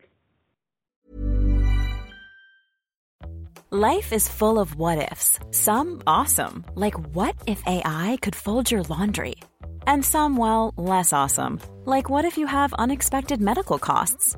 United Healthcare can help get you covered with Health Protector Guard fixed indemnity insurance plans. They supplement your primary plan to help you manage out-of-pocket costs. No deductibles, no enrollment periods, and especially no more what-ifs. Visit uh1.com to find the Health Protector Guard plan for you. Hiring for your small business? If you're not looking for professionals on LinkedIn, you're looking in the wrong place. That's like looking for your car keys in a fish tank. LinkedIn helps you hire professionals you can't find anywhere else, even those who aren't actively searching for a new job but might be open to the perfect role. In a given month, over 70% of LinkedIn users don't even visit other leading job sites. So start looking in the right place. With LinkedIn, you can hire professionals like a professional. Post your free job on linkedin.com/people today. Could you see this progress with him No. under Ange and these players coming in? Could you see maybe Peter Lawrence trusting Ange's judgment and sign 4 players from Japan? No. I don't think really we've been as good a spot as we've had if Peter Lawrence was still in charge, really even with Ange. You know, I really could. I couldn't see Peter Lawrence being the man he is, Mark. With the state of the team at the end of last season, the amount of players we were needing, Paul, Peter Lawrence would have been getting us in free agents and I think that's the key, Mark, this season to more than any other seasons was that it's only like three loan deals, Mieda, Vickers and Yotta. The rest are signings, Mark, tied down to 4 to 5 years. And I think that's and the loan signings, Paul, at a level that even if they don't sign, and we do win the league out that season, they've done their job, Paul. As I've said, if you're bringing in a loan signing, they've got to be somebody that's straight into your team and better than what you've got. There's no point to just have the guys like John Joe Kenny and folk like that. Well, look at John Joe Kenny now, Mark. He's playing regularly now for Everton. This new highly rated youngster they signed from across the road. Isn't even getting a look in. No. Yeah. But look how Everton's doing. I know, yeah. I was talking to Paul about that the other day. I don't know, did we speak about it on this, Paul, the other night, did we? No, we didn't actually. Go on. I've just looking at the Premier League table, Terence, and the teams see down at the bottom of that, even like Leicester, I've not got the figures in front of me, but it was like Leicester have won like 6-7 games all season and things like that, and you think, that's the amount of money these teams have got, and down at the bottom of half of that league, it's absolute dross, man. Mm-hmm. They're just, teams, 22 games or something, Paul. Sorry, Terence. So that's probably the reason Rodgers is throwing the toys out of the cot now, because all of a sudden it's only 7 games won. He's not fighting for a Champions League spot, so it's not his fault anymore. It's throwing the players under the bus. He done it the other day. Yeah, big time. Moving on, Terence, it was clear to everyone that Celtic have felt the pinch during the COVID pandemic. Still, Celtic showed their financial muscle in the SPL this season with 2 transfer windows on the bench, buying in key players who actually made a difference to the team and squad, still having profits in the bank. Celtic look in good shape, Terence, don't we? They look in very good shape. They look in very good shape, Paul. If you look at the figures that you said that came out that you read up there, you like anything that was last season, you don't worry about it, because everyone was in that position last season. It wasn't any one club; it was everyone. I think that's why they've quoted the 2020 figures into it, Paul, because last season there was other factors with COVID in that. Now the figures you're comparing, they didn't put them to 2021, I know they've been back to like a normal season, aye. So, like, I don't think you could say, like, because if you put growth to last season, Mark, with revenue coming in, because there was no revenue coming in last season because there was no fans there. No. The Celtic shop was closed for practically the whole season as well, and like, you would have had 100% growth, Mark, but you know what I mean? But Sean 29% growth, Mark, from 2020, like, it's impressive again by Celtic, you know, and it's just shown to Mark that at the start of the season there was still uncertainty if fans were going to get back into the stadium, you know, what I think. But the Celtic fans again showed the loyalty to the team terms, you know, like they bought their season tickets again as sellouts, you know. Yeah, and the one issue say there, Paul, is the pre-tax profits of 27.6. Yeah. Obviously during COVID it was basically like a 6 million loss. Mm-hmm. Do you know what I mean? So that's a 21 million turnaround. Mm-hmm. When basically fans can go to the games, when people can turn up, when people can spend their money, when, you know, like the thing is, I saw a stat before that said, I think 43% of revenue in Scottish football is made from basically fans going to the game, bums on seats. Do you know what I mean? They don't have the luxury of the television rights that they have down in England, where regardless of whether the fans turn up or not, they'd still have a whopping balance sheet. In Scotland, it was basically no fans, everyone's going to be hit big time. And those figures answer those questions. Like I said, 43% of revenue coming in from fans with bums on seats, so to speak. You go to your, as you said there, Paul, the shop, people going in buying merchandising, people buying programs, people buying food, people buying drink, people buying everything in the club that wasn't available to them 12 months ago. It makes a massive difference, like, you know, and it's great to see. Like the revenue, Mark, like increased by, it was 40.7 million in 2020, increased by 52.9 million. I know now there's a lot of inflation stuff there, but Celtic fans don't shy away, Mark, supporting their club in buying merchandise and, you know, buying jerseys, scarves and stuff like that. They're loyal to the bone, Mark. They'll buy any old tart with a Celtic badge on it. I've got a spare room up the stairs, boxes.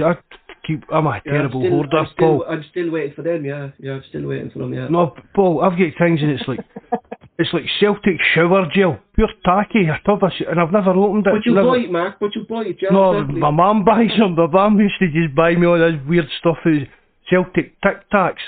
Like, do you know what I mean? Daft things like that. I've still got boxes and stuff like that up the stair. Have to show me then, man. But my Tic Tacs. What colour are they? You do waving your Tic Tacs at me. You need a bit of time, lads. Even parents, like, I know we got big revenue for Edward and Ayer. We got a bit of money for Christie as well, who's in the last 6 months of contract. But even to the transfer window, like we spent big, like, but it wasn't the way we spent this. It's how we spent this, and we spent it wisely this season rather than other seasons, you know. Listen, Paul, I don't think any Celtic fan would crib in a sense about what money was spent, in a sense, once it's spent correctly, and once it's spent wisely. If Celtic spent, when they bought, say, Julian for 7 million, everyone's like, oh, it's a lot of money. But when he was playing, he was good. And so you're kind of getting the return on that. But when you're going to loan for Shane Duffy or John Joe Kenny, and you're paying big money for them, and they're absolute tripe, you're like, okay, that's terrible money to be spending. You know, so it's all relative. As I said, like, I mean, the revenue turnaround there is basically working out like £1 million a month. £1 million pounds a month, basically, from 2020.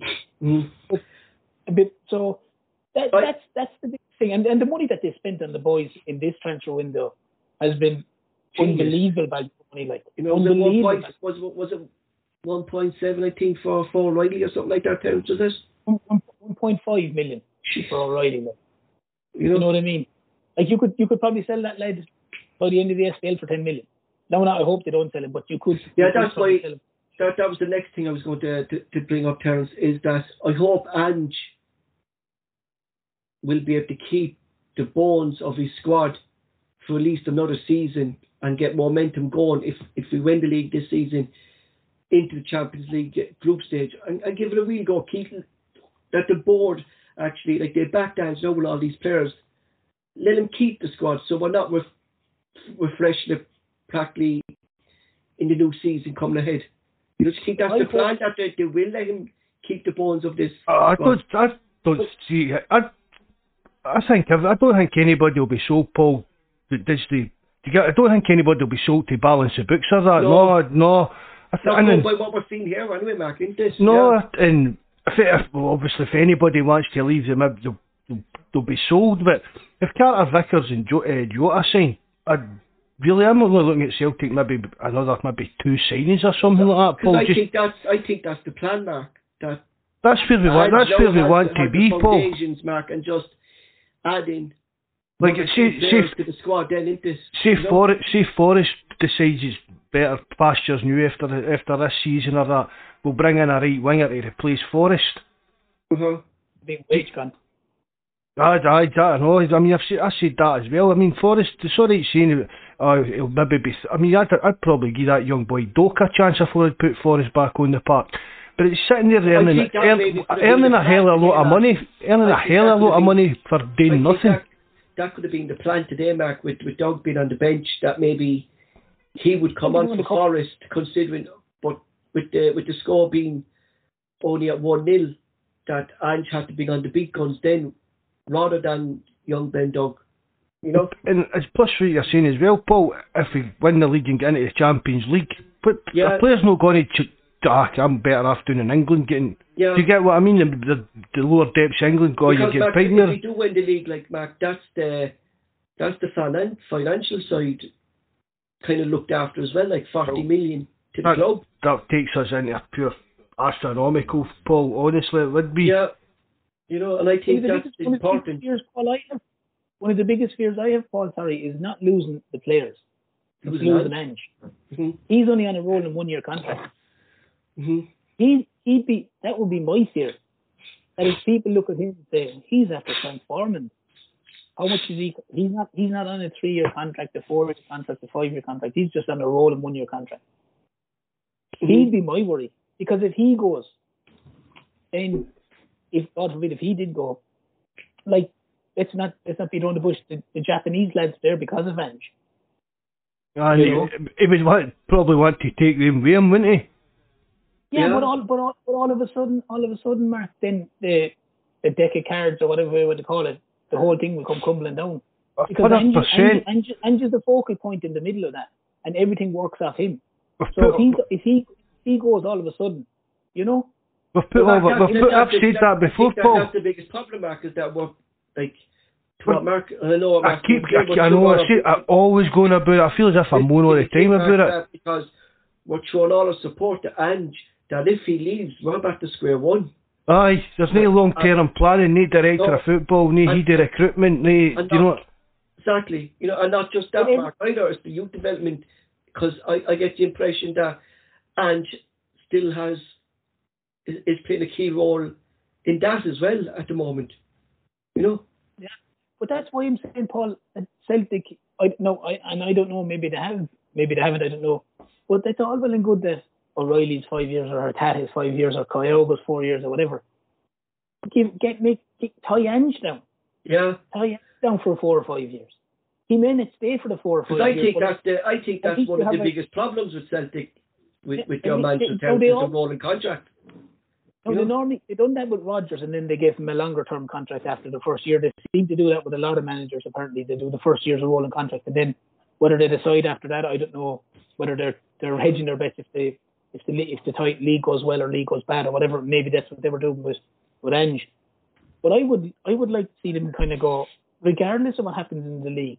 And I mean that for the rest of the season, because he's trying to. I think so. Exactly, Terence. Yeah, like not just what happens in the league, because he needs to tie him down, because it gives, not only that, but it gives a thing to the players as well, that the manager has signed a new long-term contract. He wants to be here, and then the players will go, I want to be part of Ange's plans.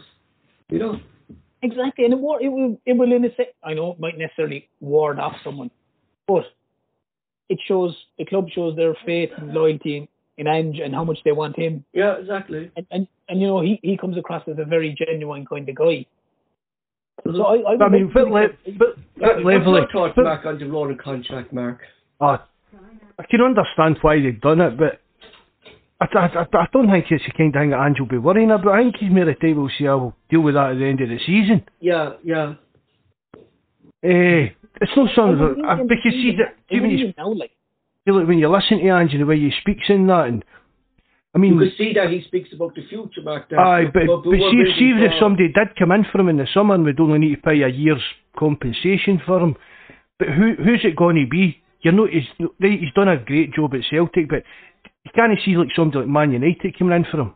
No. So it's going to be again this bottom level English team. None of the big teams are going to get what I mean. You'll get a lot more money and they'll have more money to spend on players. But is he going to get the chance to build what he's getting the chance to build at Celtic? I don't know, Mark. And he's as I've said, Paul, he's no spring chicken. No, and I think that's, Mark, when you said that too, Mark, that he's no spring chicken. And I'd be like, things that we spoke about before was discuss with Ange how long he wants to spend in football again. And would he be interested in taking up a director of football role at Celtic going forward? You know what I mean? You know, I'd definitely ask him the question. At least ask him the question. Back because he built the foundations, and Ange will actually... Maybe Nicholson said to him, maybe they've had these conversations and Nicholson said, look, I'll get every penny I can get out of this board for you. Yeah. You just keep doing what you're doing, plodding away, I'll make sure I can... Because then we know, Mark, that there is a plan, and that if Ange did step up, Mark, Ange then will have the authority to bring in a manager who he knows will keep that system going, that he wants to play. Evolve the system, you know what I mean? But Ange is coming in there, Mark, changing tactics, changing. No, teams, and Ange is doing. I mean, but he's proven that he kind of can oversee the full kind of football department, Paul. Because we've seen the transformation across the board this season, and I've said it as well, Paul. See a lot of the work that he's doing. He shouldn't need to do that. No. Do you know what I mean? I think, Mark, he's taken on too much. You know. I mean, I'm not saying. I mean, he's doing a great job, but think of the job that he could do if he wasn't worrying about the scouting.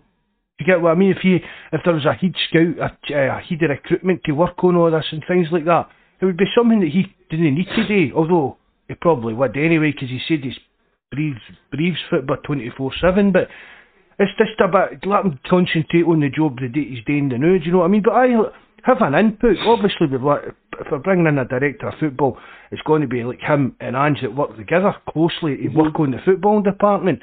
But just get somebody in to take even it doesn't need to be a big fancy job title, director of football. Just get somebody in to take a wee bit of pressure off the Ange. Having to juggle all these balls at the one time.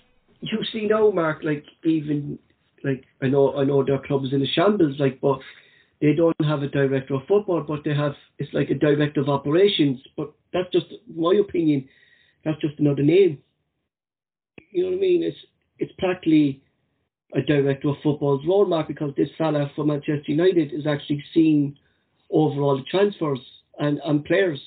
You know what I mean? It's just a different name. It's just that's what it is. Fancy names that they kind of think up, and you've got to remember. I know, Paul. See, like if they've paid off a director of football, I don't know. I take it it's the same rules as any other job. You can't. If somebody gets paid off for their job, you can't take somebody on to replace them for a certain length of time. Yeah. They give you another job title kind of thing. You know, I mean, if you're paying somebody off because of redundancy kind of thing through like what you can't take somebody on. The fellow with Brighton left because their director of football left because he's going to Newcastle, but they put him on gardening leave. So he's actually not working for Brighton anymore, but he still has to perform his duties at home for Brighton until his guardianship runs out at the end of the month. You know? Aye. So he actually can't go. He still paid his norm, you see. Yeah, still paid his norm, but he can't go. He can't start his work terms with Newcastle or negotiate with Newcastle until this terms are finished. Into the guardian leave, isn't this? Basically, deemed that he's still employed with the company, even though he's not working with the company. Mm-hmm. That's what it is. He'll get paid. He'll get his weekly or monthly paid wage or whatever it is up to the date when his contract's terminated or finished or whatever it is when he's gone over to Newcastle. But you know what I find interesting though with that terms, right, is that was one of the main things kind of why Eddie Howe didn't go come in here, because he wanted his own director of football at that time, Mark, to come to Celtic and his whole background team. And now you look at Newcastle and they're bringing in their own director of football, and they still kept a lot of their own coaches as well at Bournemouth, at Newcastle. Aye, but that's what big clubs do, but Paul. Yeah. You know what I mean? Just because a manager goes, excuse me, it keeps ticking on. I mean, many managers he could destroy Celtic, because if he would have left, and if his body was the director of football, that's the whole department, coaches, everything gone. But look what happened with Rodgers. Yeah. You know what I mean? And there was people as well. People says, Brendan Rodgers, one of the reasons was director of football at Celtic. Leicester's got a director of football. Mm-hmm. So Brendan Rodgers hasn't got any qualms whatsoever of working under a director of football. Mm-hmm. Most big, I've spoke about it, Paul. Most of these big clubs have. We've known about Ajax, although Mark Overmars has been seen to have been a bit of a naughty lad and had to leave Ajax last weekend, I think it was.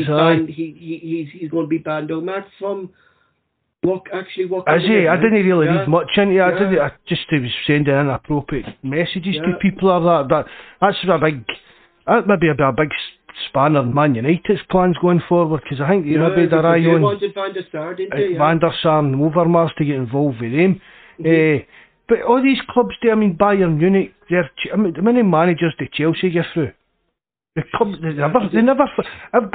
The manager comes and goes, but the club just keeps going. Nothing else changes, kind of thing. Mm-hmm. Like Mourinho come in, but he's 2 or 3, 4 guys that he takes everywhere with him. When they leave, right, that's it. Only they 2, 3, 4, 5 guys go, and then the next guy brings in. Do you know what I mean? That's the way it's got to be. It's like the thing is, at the end of the day, it's a business. Mm-hmm. So it's like any business, where if the CEO is there or certain people are in certain positions and they're running it, it's run a specific way. If your man leaves, it's still run the same. When someone comes in to replace him, it's still run the same way. But there's not a huge adjustment. But that's not going to happen with Celtic. Do you know what I mean? If Ange leaves, we're back to square one. Look at Arsenal when Wenger left, and look at Man United when Ferguson left. Yeah. That's the kind of situation that we could end up in if the big if, for some reason Ange decides to up sticks in the summer. Exactly, and I fear more, Mark, for my biggest fear, young players is if something happened with Ange if he left, is we're finally seeing young players get brought up to the first team and they're given a chance, and we're actually seeing that could all go belly up as well, Mark. If Ange, this whole club could crumble if Ange leaves in the morning. Aye, I said that. I've been saying it for months on here, Paul. But again, Paul, we don't know what's going on behind the scenes. Do you know what I mean? Because look how far we've came for August. Really, look how far we've came. Amazing. And I think for me, Ange just come in and says, right, I'll get this football on this park. I'll get that sorted out.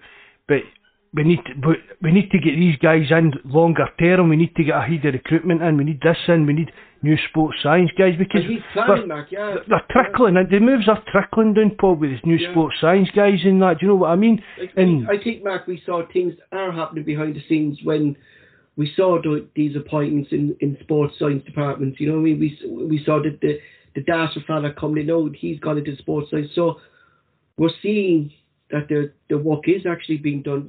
Just because we're not hearing it, doesn't mean it's happening. I'd like to think come the summer there'll be. As I said, I'm not looking for guys. I'm not talking about guys coming in to tell Ange what to do or that, Paul. It's guys that to help the club and to help Ange. Mm-hmm. Ange can ask him to get jobs done that he doesn't need to spend time doing then. Exactly. So Celtic return to European football on Thursday night, be it in the Conference League, but European nights at Celtic Park are spectacular, and I think the Conference League will be no different. The visitors are Norwegian champions, Bodo Glimt. They're champions of Norway to 21 season. The Norwegian League, of course, is a summer league, so our visitors haven't played a competitive football since, I think, the start of December. Celtic will be their first competitive game for the Norwegian side. Their manager, Knutsen, side are after 2 pre-seasons, and he came out after their last pre-season that they need a big improvement when they play Celtic, as they have been conceding very sloppy goals. His tactics are mostly a 4-3-3 formation. He likes to play with wing blacks, likes to play dangerous on the counter-attacking football. He's a very young squad and very creative squad, great conditioning. They're fast. Most of these wing backs like to attack, and they like to do the high press. I think I'm looking the previous games, Terence, in European football with Celtic, is we saw on the previous managers, we seem to underestimate the opposition because of, we don't hear of them much. But with Ange, he underestimates no opposition. I think Ange will have the players set up for this game. But it's not going to, I don't think it'll be an easy ride for Celtic. I think it could be a tricky tie for us. Oh, without a doubt. Look, Paul, the bottom line is they're champions of the Norwegian League. Mm-hmm. I think they beat Molde into set. Yeah, Molde exactly. You know, so, and that's the crowd that have beaten Celtic, I know, before, previously, not this side. But the bottom line is they're champions of their league. So Ange will know now, like today, he'll respect them. He'll have the team well prepared. And if you're saying what you're saying, that they're that kind of the side, it could appear to be a very, very open game, mm-hmm. and a very, very attacking game from both sides. So this is the key. The key is where Celtic play at a high tempo, good accurate passing, quick movement, like we've seen in a lot of games. Obviously not necessarily today, but a lot of the games when the first 11 are there, and Celtic have to take advantage of being at home. It's vitally important that Celtic take advantage of being at home, and ideally go away with a lead and try not to hopefully concede it. Mm-hmm. You know, if Celtic get a 2-0 lead or something like that, it would be great. Of course, we just spoke about the COVID pandemic, and no football club was avoiding it. They had to sell some of their best players to balance the books. They sold Eric Beckenbauer, Patrick Borg, who we know because there was rumours Celtic would leak to him. He would have been a good signing for us, Paul, that Patrick Berg. Yeah, Hoyf Mikkelsen, who recently just signed for Hibs. In total, Mark, they've sold, loan deals have expired. 14 players have left their squad that won the league last season. All right, 16 players they brought in, but they only spent 8 million, and a lot of these 16 players are loan deals who they brought in. So they've clearly, I think, have been hit by the pandemic. They normally don't spend big. The club, they're big believers, Mark, in bringing new players into their squad, and a lot of their squad is made up of youth players who've been promoted to the thing, like. But that's it. Most of the teams up that neck of the woods are like that, Paul. Promote within, Mark, and try to make money off them and stuff like that, but they're not. What I've been reading of them, it's not the worst draw we could have had. No, it's not the worst draw we could have got, Mark, because I'm confident we'll get through. They seem to haven't settled the way the manager would have liked them to have, because he said they're conceding goals this season that they wouldn't have conceded last season. And I think it's a big if there's lost 14 players, it's a totally different team, isn't it? Yeah, 40 different teams. And I think Borg is a big loss for Mark. I would have liked us to sign him, I really would have. And I mean, Terence says Ange will have the team, the players in the right frame of mind, and been stung that many times in Europe and that. You never underestimate any team really, but I think Celtic are the two legs are quite comfortable. I think if Lennon was in charge, this could have been a dangerous time for Celtic, because if Lennon had been in charge, Paul, we wouldn't be playing we would thought it would have been a banker mark though, wouldn't we? Like, but Ange doesn't seem to overestimate any team. You know what I mean? It's the team on the day that he focuses on, and he's focused now will be on Bodo Glimt. Aye, definitely. There's no thinking ahead. I think you mentioned that terms before, didn't you? You mentioned that terms that Ange just looks at the team on the day and that's it. Oh yeah, and that's all you need. That's all you have to look at, the next game, and that's it. But the other big factor for me as well is that it's their pre-season. Yeah, and I think that's the biggest worry for them is that it's their pre-season. You only play 2 matches. I've seen that they played two friendlies or something like that. Yeah. And they won 1-0 and the other one 3-2. Yeah, I thought that's a huge thing. So regardless of anything, and we'd see it even from Celtic at the start of the season. The fitness levels, they're still going to be working on them. They're probably a very fit side, no question about it, but you're still trying to get match fitness into your legs. And it's a real opportunity. I mean, Celtic are, how far through the season are we? You know what I mean? We're well through the season. So you've got one side that are a good bit through their season, one side is starting their season. Celtic, have to go full tilt at the start of this game. Full tilt, because, I'm not saying this other crowd will struggle, this Bodo Glimt will struggle, but if you're only in your pre-season, fellas could tire with 20 minutes to go or 15 minutes to go.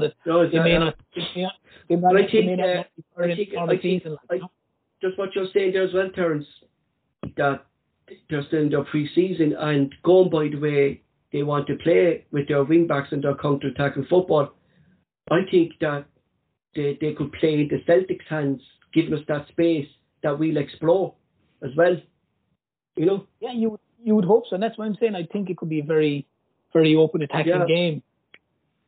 But I would just hope that maybe they're not up to full speed fitness-wise, and in the last maybe 15 minutes, 20 minutes, that some of their players do come a bit leggy, and maybe that's where a few mistakes are. Because, to be fair, the Celtic team that has been playing of late, with the speed and the accuracy and the running, even with our bench now, Terence, the players going on, if they were tiring with 25 minutes to go, look at the players now that's on our benchmark that we can bring on.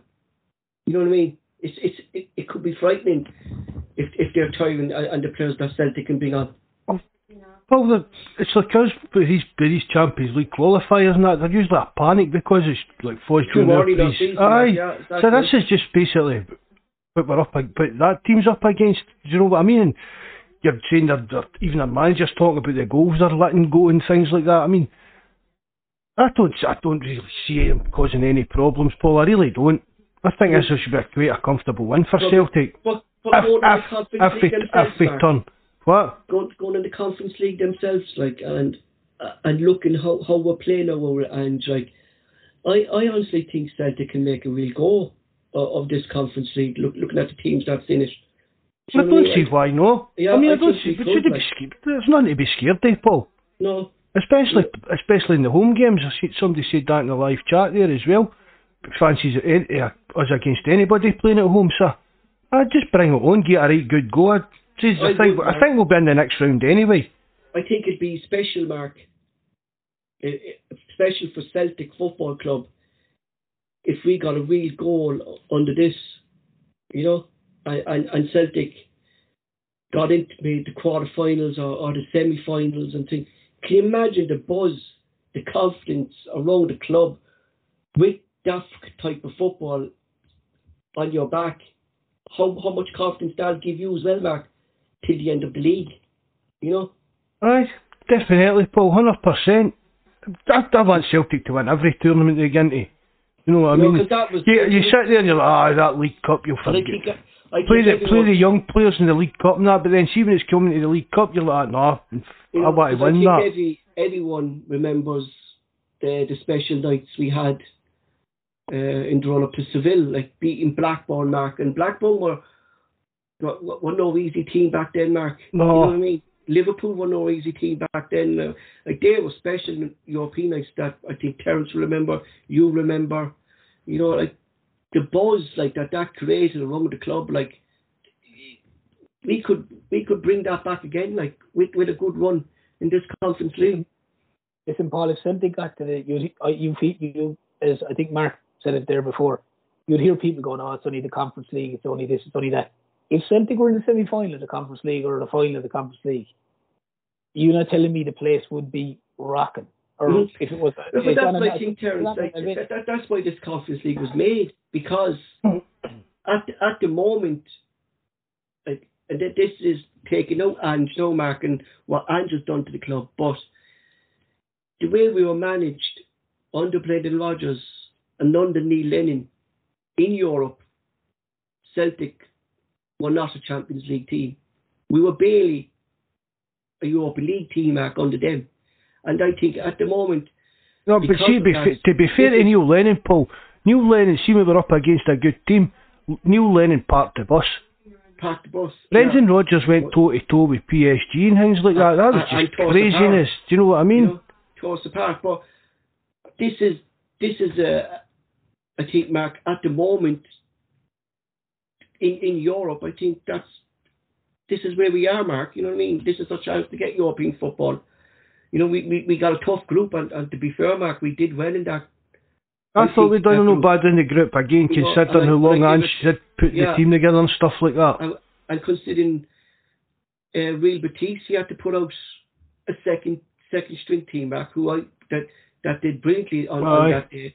You know, I think, Mark, this is a good opportunity for Celtic to win a European Cup, and I would, if Ange wants it and if the players want it, we could go a long way in this cup. You know. No, but there's nobody in it to fear. There really isn't. I mean, they're at our level, Mark, or we're better than. I mean, there's somebody saying they'd love to get Leicester, and I mean, I'd be quite happy to get through with Leicester. We're just sitting talking about how poor a job Brendan Rodgers is doing. Imagine we popped them out of Europe. That would be the ultimate. Can you imagine, Mark, if we got Leicester, the atmosphere, that Celtic Park and thing.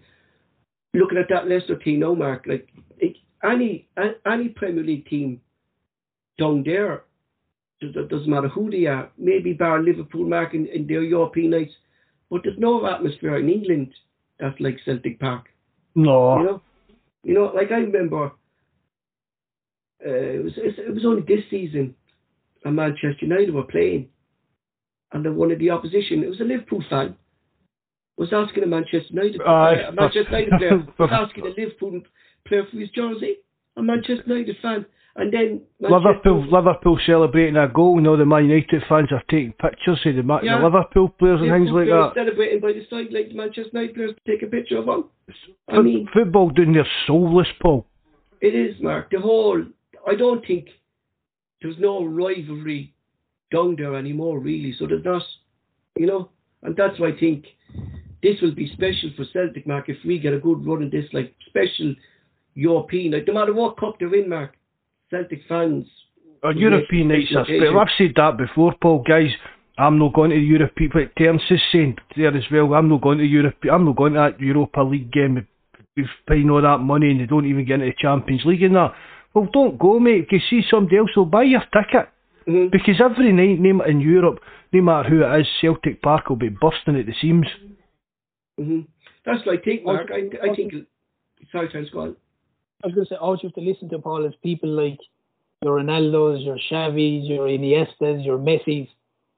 You listen to what they say. They say they've never seen atmospheres like it in their lives, and these guys have played at every level, at the highest level for years. And these are guys that Maldini, they all talk about. You have to play at a champion. You have to play a European game at Celtic. You know, these but are that's the top players. But it's something that I was only thinking the other day, like Celtic Football Club, Mark, it's a family. It's passed down through generations in your family. But now, you look at families now who follow the Premier League. Their father could be a Manchester United fan, but the son could follow Manchester City just because they won the leagues and he saw Manchester City growing up when he thought his son could be a Liverpool fan.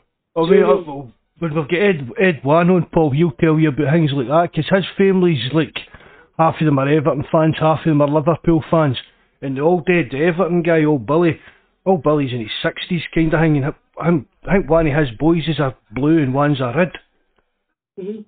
Yeah, that seems to be the way it is. I mean, they're grown men. Billy's boys are my age. It's not as if they're new, like, tourists that are just, as you say, whoever wins the league, that's who they kind of support. When is he coming to England? We're trying to get him on, as you said.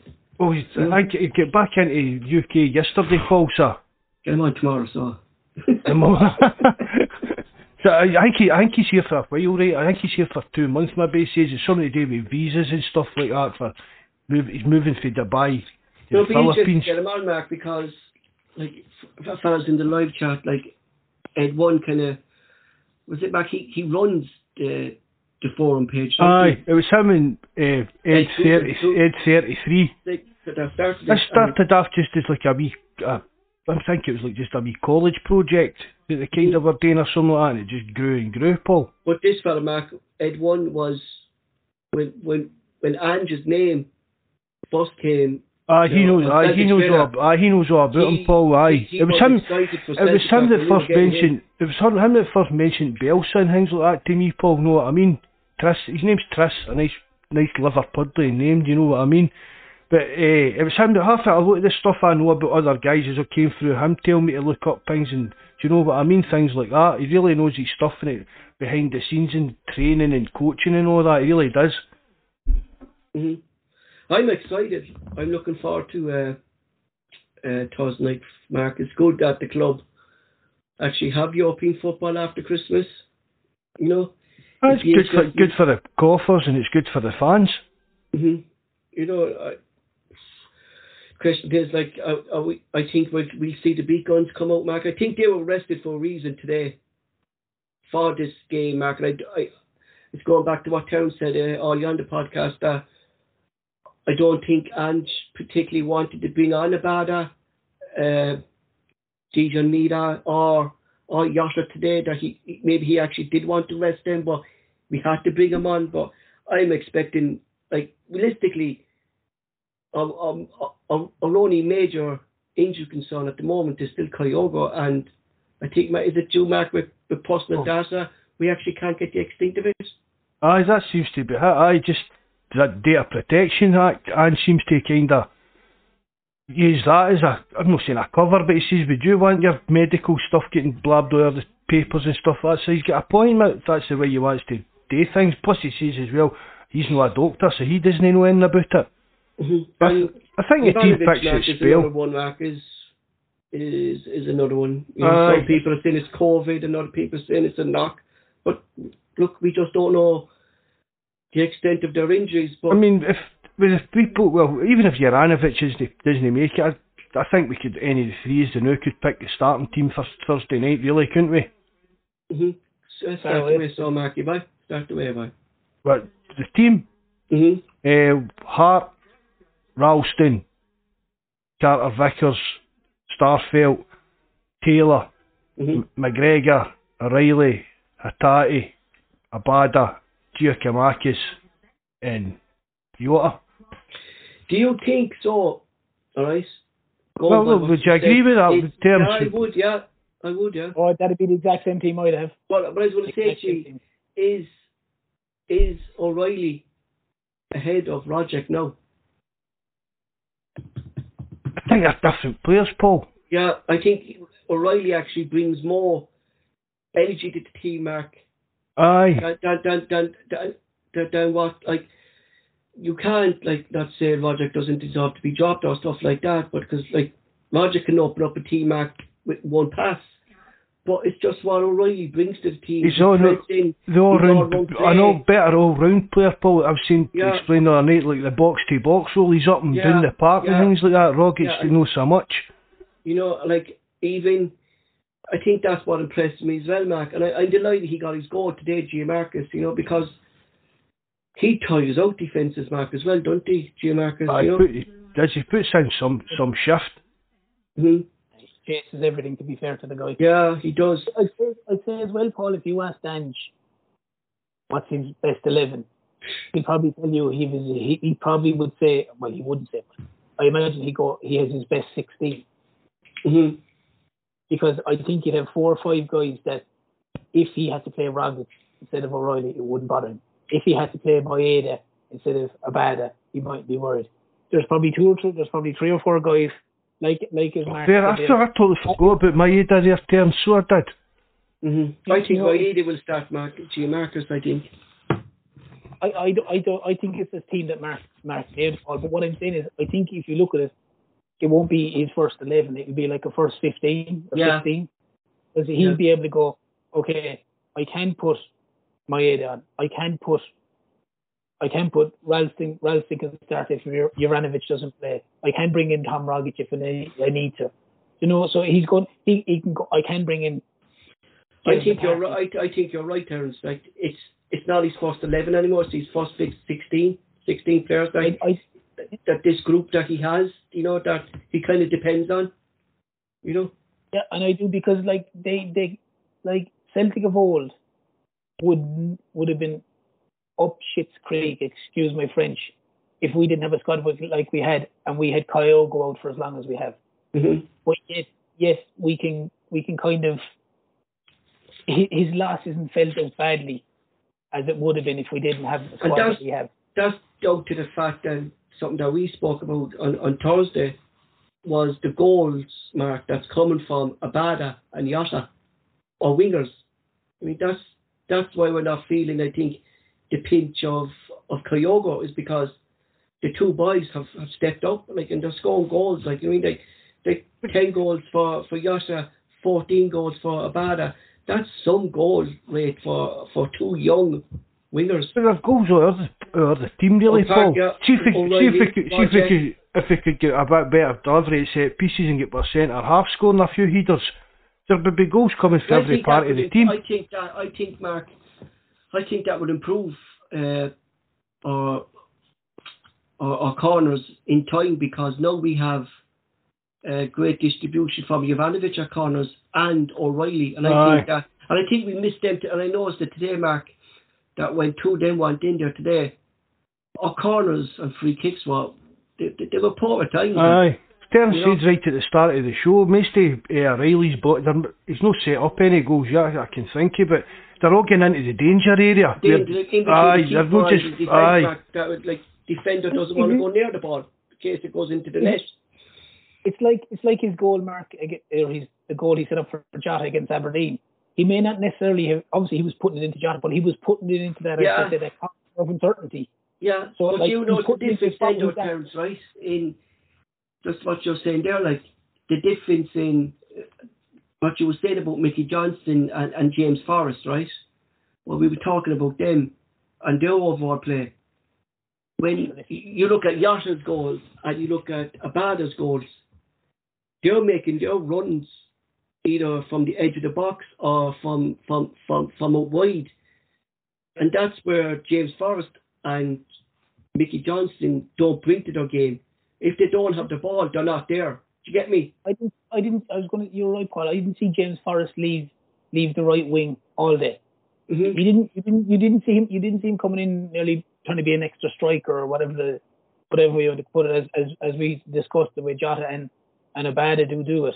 Mm-hmm. He just stayed out. Because I saw a ball there today that Skades ripped in and it just went straight over to the sideline. But I guarantee you, if Abada was there, he would at least try to get onto that ball, Mark. Do you get me? There was the effort there before. It was just a lazy performance for him. I think that's what the 2 boys bring us, Mark. Like, fair enough, they're wingers, but when Celtic have the ball and we attack, it's like we've 3 strikers on the pitch, you know, because they're there in the box. And that's what I was saying at the early stage, Mark, is that when we had the likes of Turnbull playing and Roger playing, and we were putting these balls into the box, there was no one there to receive these balls. Now we have O'Reilly getting into the box, we have Yasha getting into the box, and we've Abada getting into the box. You know? Hatate, yeah. If you look at from McGregor up the front, the five guys past McGregor, every one of them can score, and every one of them looks a goal threat. You know, if you assume it's Hatate, O'Reilly, Jack, Marcus, Maeda. I haven't seen a Celtic team like this in years, and this is even going beyond Brendan Rodgers, Mark. I think we're looking back to the Martin O'Neill era. It's when we had so many goal threats in our team. Like we had Larson, Sutton, Hartson back then, like dangerous players. Petrov patched in with a few goals in that. Thompson chipped in with goals there, Mark. You know what I mean? Like we had threats all over the pitch. Like under Brendan Rodgers, Mark, we really only had Dembele was Sinclair. But everything. It was the way Rodgers played the game, but wasn't it? Yeah. It was awfully one-dimensional. Mark, there's like that 4-2-3-1. It was quickly proving how to outplay it. That's why no many people use it really now. Do you know what I mean? So I don't know. Rodgers is just. But now, Mark, you look at our team now. Like what Terence has said there, like you've out of all of our attackers on the pitch, there's goal threats everywhere. You know, and the best thing about it is that not one person stays in the same position, so you don't know where they're going to go. Like I was looking at Ralston today, and when he didn't have the ball, he was tucked in alongside Beaton. And Mark, you asked me about that. Is when we don't have the ball, it doesn't look like we've three defensive midfielders, and it does that they tuck in so much. It's creating like a wall in the centre of the midfield. You know, it's like creating like another three-man defence kind of idea. Yeah. You know, like I think it's like for us who have never witnessed the way Ange plays football, Mark, and I think this is the first I've ever saw the way he plays football. Someone like this plays football, Mark. But my God, it's a joy to watch when you actually watch the players, Mark. Like a lot of people just watch the ball and stuff like that. But when you watch the players who don't have the ball and they're out of position, it's phenomenal what they do. Like, and this is down to Ange and his training. Players know their job on the pitch, Mark, and they stick to that job. You know. They can all do the job that's asked of them. Yeah, you know, it's actually phenomenal, Mark. Like that, you could see Ange's training like that.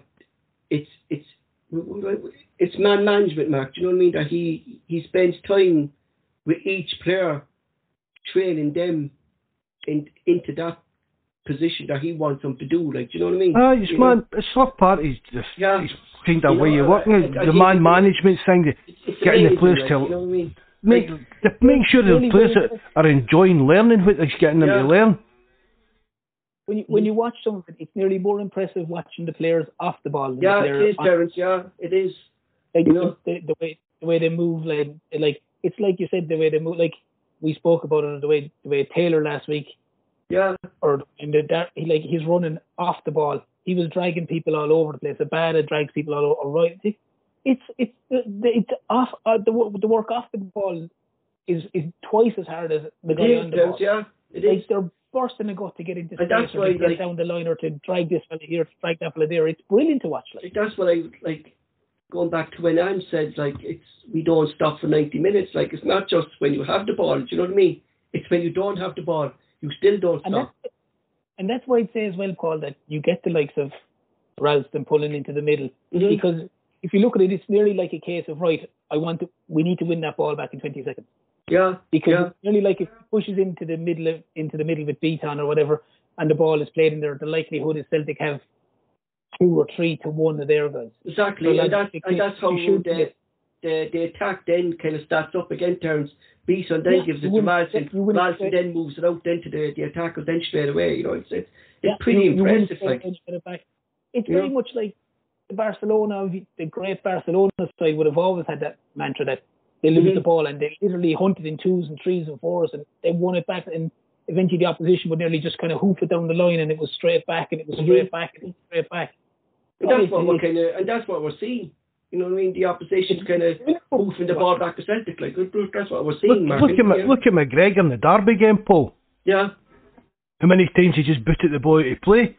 Mm-hmm. And then,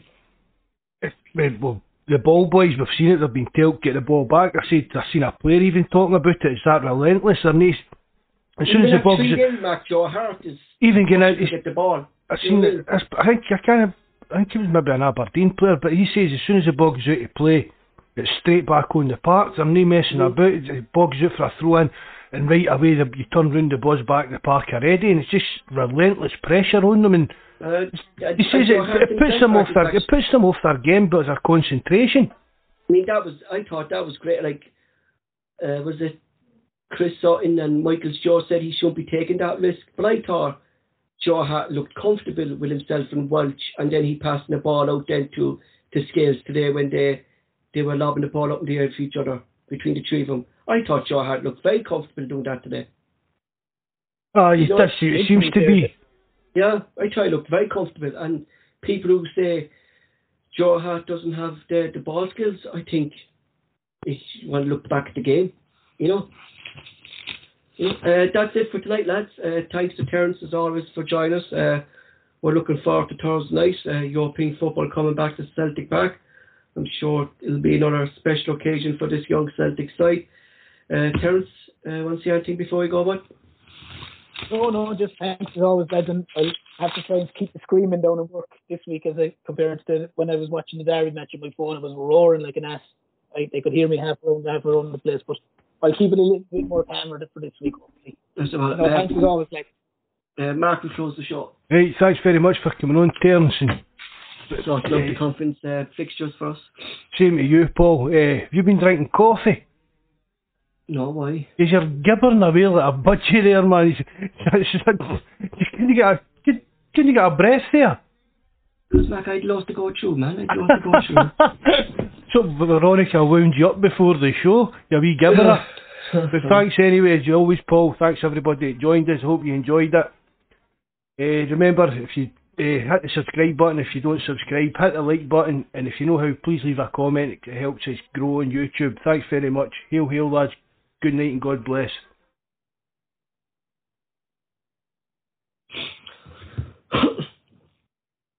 That it? This episode of the Bawz and Bovril podcast was originally broadcast on the Celtic Rumours TV YouTube channel.